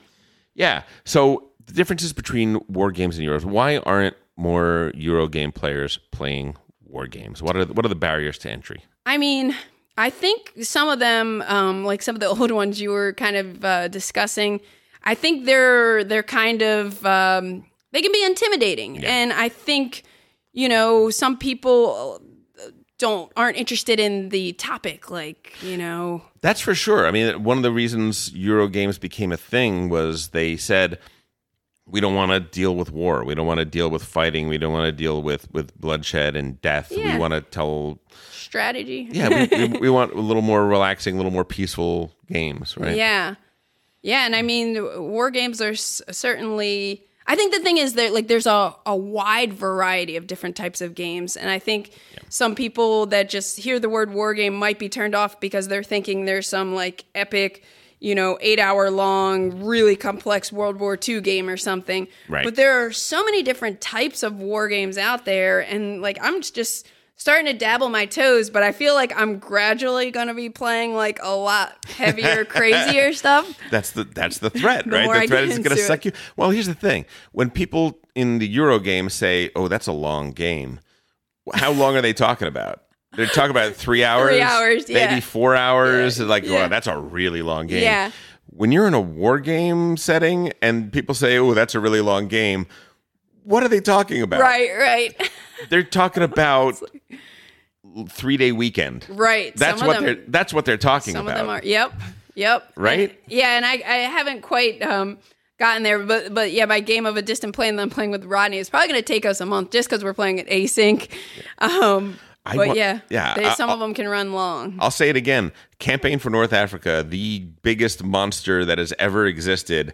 I am looking for a copy of Campaign for North Africa. I really want to get one. I don't think there's ever going to be a time in my life where we're going to be able to play it. Some people, it's supposed to be like 7 players on a team and they're all just doing logistics and stuff like that. And it's still, if you do it, 8 hours a weekend, every weekend, it's still going to take 4 years to finish. It's just crazy. But I would still love to get a copy just to bask in the insanity of it. Yeah. You know what I mean? I'm in. But yeah, so one of the things is these games tend to be longer. Mm-hmm. They tend to be more complex in the rule system, and they have Chrome. That's something Euro games don't really have, right? So what's the definition of Chrome? Chrome is rule exceptions, really is what it is. And they're rule exceptions that are there for historical accuracy. Yeah. So there are some games that are considered light Chrome, but a light Chrome war game is a fiddly game to a Euro gamer, right? It's like wait, why is that the case? Well, because the Panzerfaust they were much faster and they were able to do this and that sort of thing different.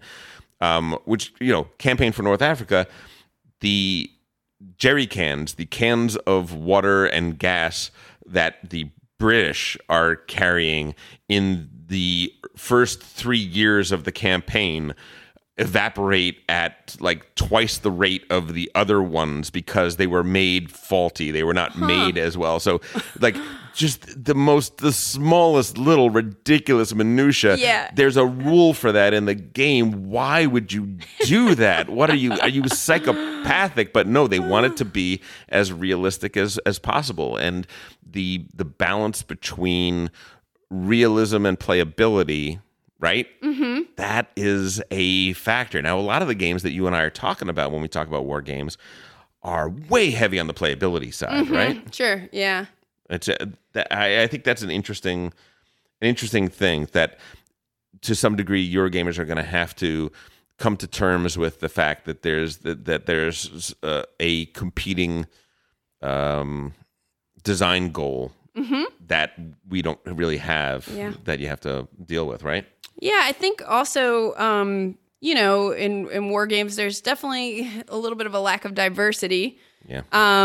And that's why I'm really excited that the Zenobia Award exists, because it's a game design contest specifically for underrepresented game designers, women, people of color, LGBTQ+, Yeah. And it's also for specifically underrepresented historical games, historical topics in games, shall I say.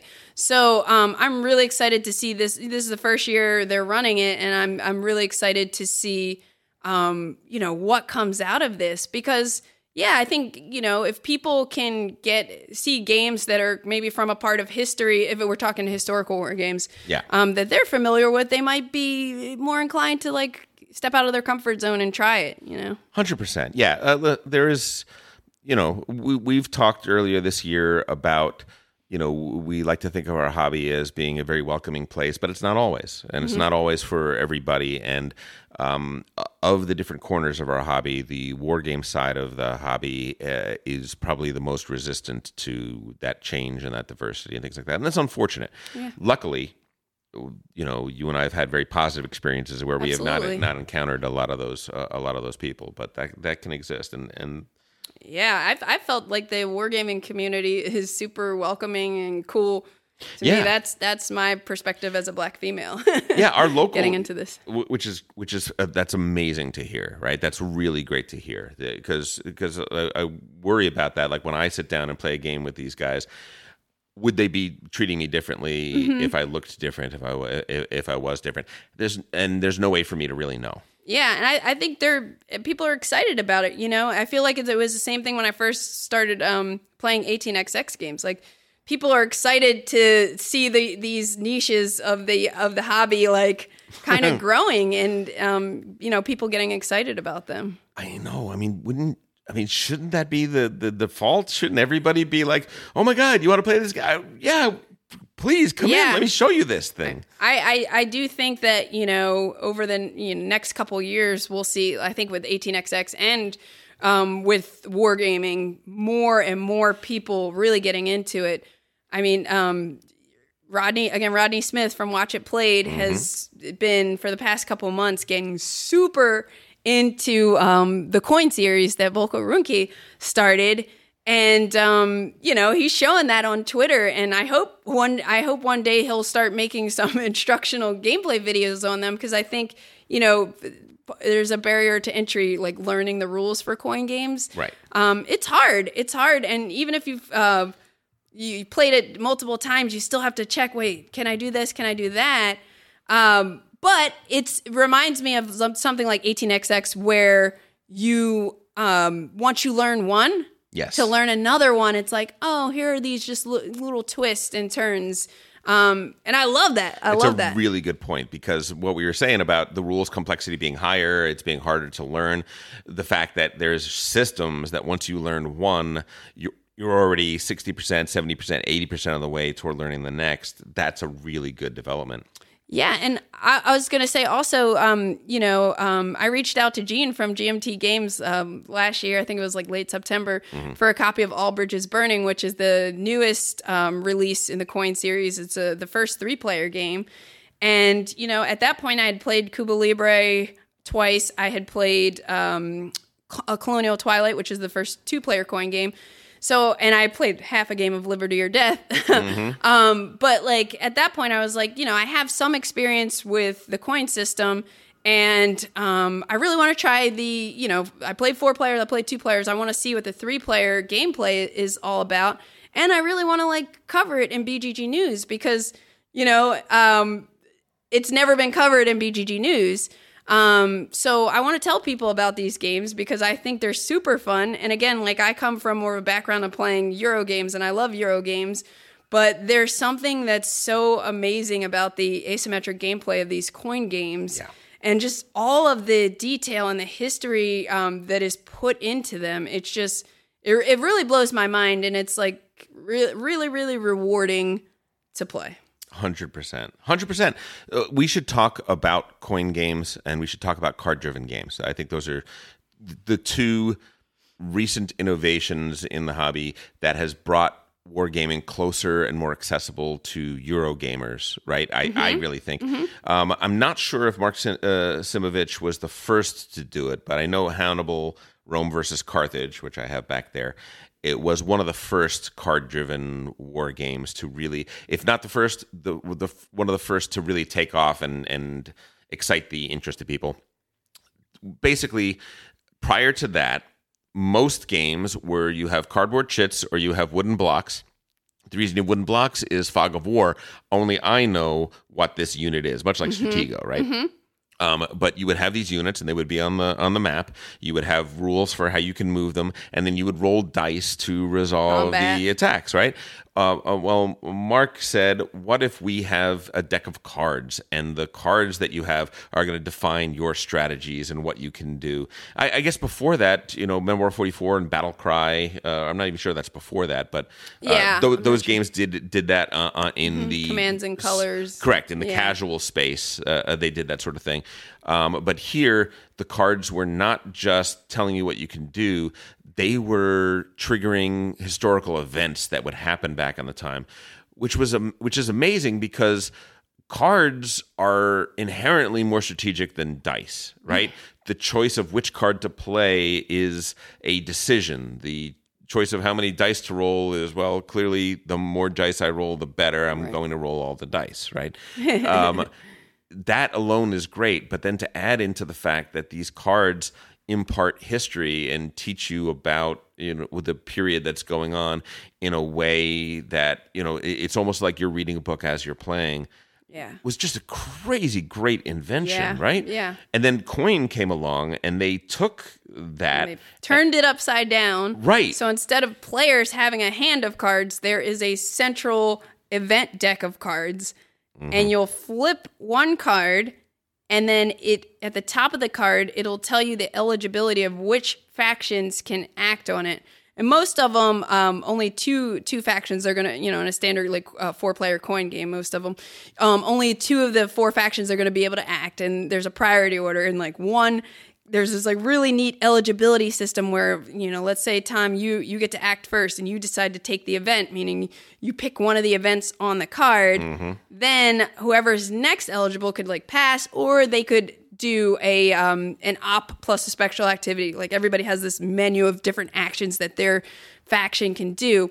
But the cool thing about the coin system is you always can see the event card that's up next, that's sitting on top of the deck. So you can kind of make decisions like, do I want to try to do something on this turn on this card? Ooh, or should I wait for that next one? Maybe I pass. And that's why it kind of lends itself really well to playing async remotely, too, because you don't have a hand of cards. So one person can just drive the deck. Yep. And, it's really cool. And the other thing about coin stands for counterinsurgency, right?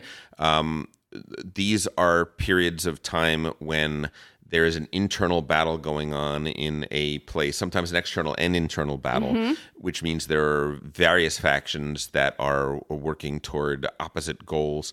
And I think the default in Coin, I think in almost all of them, it's essentially 2 versus 2.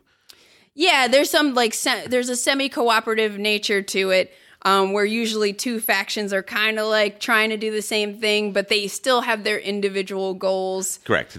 So in the Fire on the Lake, for instance, there is the North Vietnamese army, and then there's the VC, the Viet Cong, right? And their government, and then the other side is the U.S. Army and the South Korean, the South Korean regulars or whatever, something along those lines.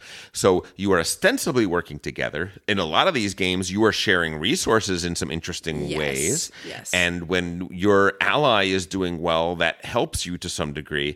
But at the end of the game, only one of you is really coming out on top. Right. So you have to keep still focusing on your individual victory conditions. Strange bedfellows. Sometimes it's I would really like the VC to mess up the U.S. Army a little bit more. So even though they're my ally, I could really use with that. And there's, it is a very interesting play space, right? Yeah. It's really interesting. Lots of tense moments, and I love that semi-cooperative nature to it. It lends itself to some negotiations here and there.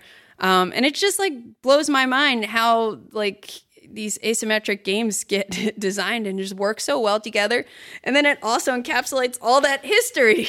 Yeah. It's really cool. And the playtimes have come down, haven't they? I mean, the wargaming hobby, do you feel like it's moving toward our Eurogame side of things? I mean, yes. I mean, I think there are, I'm not an expert at this. Sure. But I think there are just more and more different types of games coming out that are becoming more and more accessible. Right. Yeah, I should say neither of us are. Neither of us are hardcore war gamers. Yeah. We're not. Wargaming isn't not our. Yet. It isn't our primary thing, but we've definitely dipped our toes into that side of the pool a little bit. Yeah, I think so too. I think the average playtime of a lot of the war games that are coming out now are lower. I think a lot of the mechanics are modernizing and using some Euro style mechanics and blending those into their games. And rule books are getting better. I think you mentioned that, right? Yes. Yeah. Yeah, the rule books are definitely getting better, but still could use work. Absolutely, yeah. So let's get to it. Let's get to our top 5 gateway war games. These are games that you might want to look at if you want to think about switching over and playing some war games. What is your number 5? Okay, so I'm just going to do these in order of easiest complexity to hardest. Oh, okay. I like it. They're all really solid, depending on what you're into. So my number 5 is Undaunted Normandy and/or Undaunted North Africa. Sure. It is a 2-player deck building game from David Thompson and Trevor Benjamin that basically puts you in kind of command of American or German forces in World War II. So you're building a deck of these different army units that you'll control on this modular board, and there are all these like scenarios that you play that have different goals, and it just lends itself. It's very easy to learn. It's like really good. You play it in an hour, but it's so tense, and it's such an awesome game. I'm playing a campaign right now of Normandy, and then I've also played a couple games of North Africa. But yeah, so that's my number 5. I will confess that was my number 5, but I had 6 on my list, and so I'm swapping a different one in there because it was actually my number 5 as well. Okay. I think it's a fantastic system, a great gateway. The other one I'm going to say is this is a Euro game that kind of gives you a war game feel a little bit. Wallenstein, or Shogun, they're both that way. They use a cube tower where you literally take the armies that are on the board, you pour them into the tower, and whatever comes out is the result of that battle. Kills me every time. It's amazing. Cool. It takes a while to play the game. It plays over only 3 years, but it is an intense kind of, it is conquering territories, building up armies. It gives you that war game feel, even though almost all of the mechanics of it are very Euro. And I take Euro game, I take war gamers, and I take Ameritrash gamers, and I put them into that game because everybody can play in that space. It's fun. I haven't played it yet, either one of them. But I hear. It's not going to be for everybody, but I think you should try it. Oh, I definitely want to try it. I think you'd love it. Yeah, if you have it, I'm trying it. Done. I got them both. What is your number 4? So my number 4 is Sekigahara, The Unification of Japan. Yeah, I love this game. So I have only played Sekigahara once. It's another 2-player game. It's set in like 1600s, and you're playing like some kind of like 7-week campaign. It was a time in Japan where the rulers were supremely underpowered, and they were relying on their lords, right, their feudal lords, to support them. But the lords had really mild allegiances to people, and they could easily switch sides. And in the Sekigahara campaign, they switched sides all the time. And again, this is a block war game that Tom was kind of talking about earlier, where you have all these stickers on all these blocks, so you cannot see what units your opponents have, and then you have these cards in your hand that are kind of driving what you're doing. And one of the things that I really loved about Sekigahara is that you'll go up to start a battle with someone, and you might have 5 units, and it's kind of like a bluffing game, but you might not have the cards you need to actually let those units attack. So, it's just super fun. Lots of tense moments, but it's easy to learn. Like, the rules aren't that hard. It takes about 3 hours. But it's a real enjoyable game. Amazing game. I totally agree. 100%. My number 4 is Friedrich. You've heard me talk about Friedrich. You heard me wait to play Friedrich. In the Maria review. You heard me talk about Friedrich. I am obsessed with this game. I think it is absolutely amazing. It takes a while to play. It plays 4 players. You should only play with 4 players. It's the perfect count for it. It is a war game in which all of the rules are on a playing card. Everything you need to know about how to play the game is on one playing card. That blows my mind to this day. That's so cool. And yet there's so much strategy, so much movement and counter movement and bluff and all of the things that you want in a war game in such a tight, streamlined package. You can get people hooked on the idea of playing more war-type games by playing Friedrich for sure. Yeah, that and Maria, they're both really high up on my list. I'm going to make those happen soon. Dude, we gotta list this a year long for you. I know. But it's gonna be great. It's gonna be awesome. It's gonna be fun. What is your number 3? My number 3 is 1775 Rebellion. Okay. It's in Academy Games' Birth of America series. And it's basically an area control game for 2 to 4 players. I don't think I've played it with 2 yet, but I've played it with 4. And when you play with 4, you play in teams. You have event cards there are 4 different factions that have their own event cards that allow them to move, and you're kind of like pushing cubes around. But you resolve combat with these custom dice, and it's a really fun, exciting area control game that I feel like is a good kind of crossover between war game and Euro game. Oh, that's great. That's great. My number 3 is Breakout Normandy. I already mentioned it. It is a really old school game. It's an Avalon Hill game from the 1980s or 1970s. So, you know, if you want to play that with somebody, you're going to have to set the whole thing up because setup takes a long time. All the little cardboard things and put them in the right place. But once you explain the game and it gets going, it just has such a playable momentum, and the stakes of it are. Is one side going to be driven back into the sea, right, or held off until reinforcements can arrive, or can they break through into this unknown territory? I really think it's one of those war games that if you get somebody in the right mindset, you can start them off in there, and then boom, they're right in the deep end. Now I'm super curious and hyped to play that too. Another one to the list. Yeah, well, there's no such thing as too big a list. That's for sure. What's your number 2? My number 2 is Cuba Libre.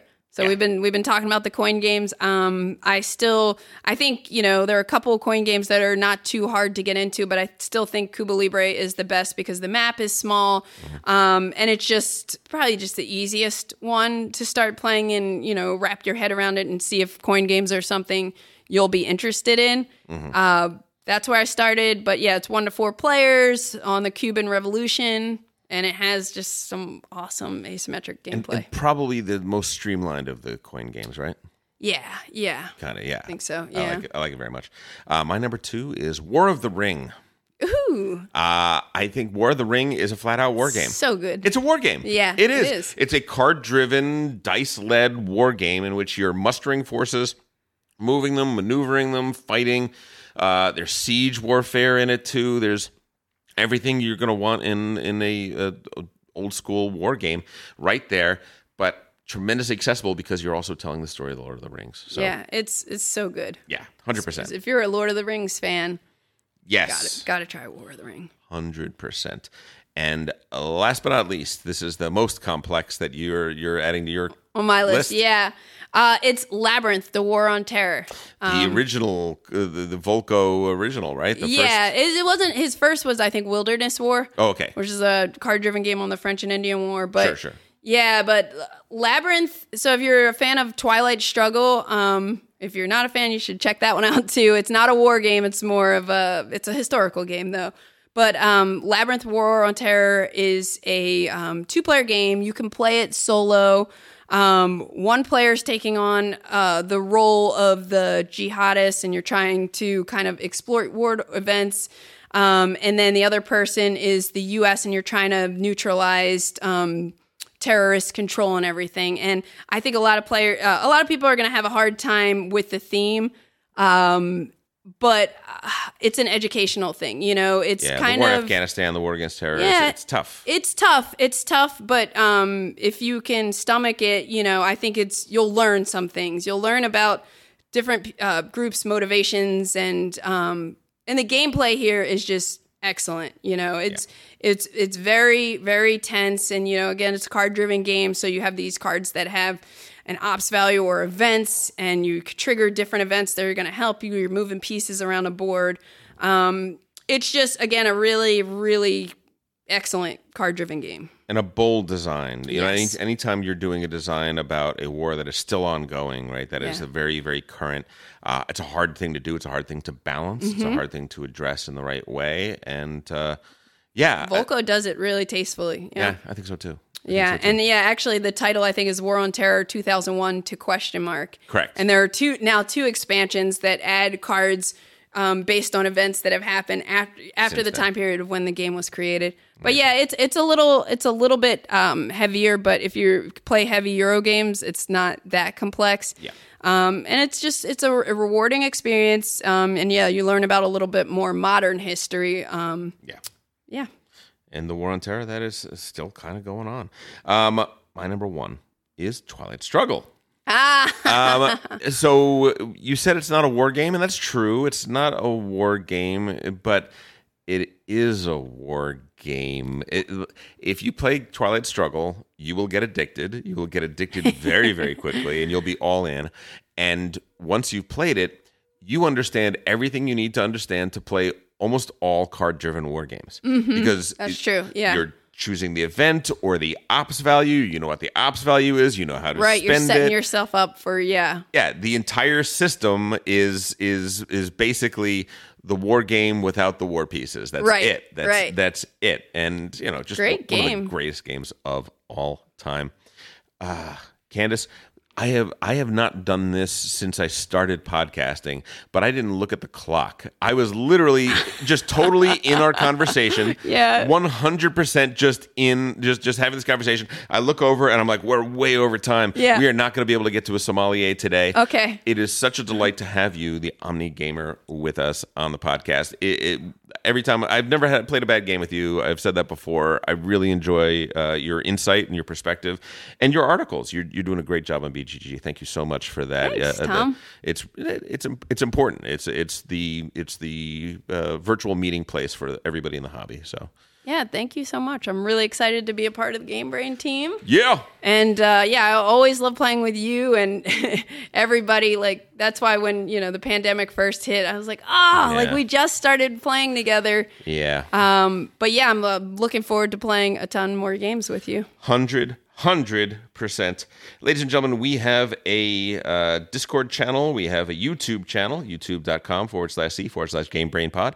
A Facebook group that's always very active. Please get in those board game sommelier questions. We're always looking for more of those. And you have been listening to Game Brain.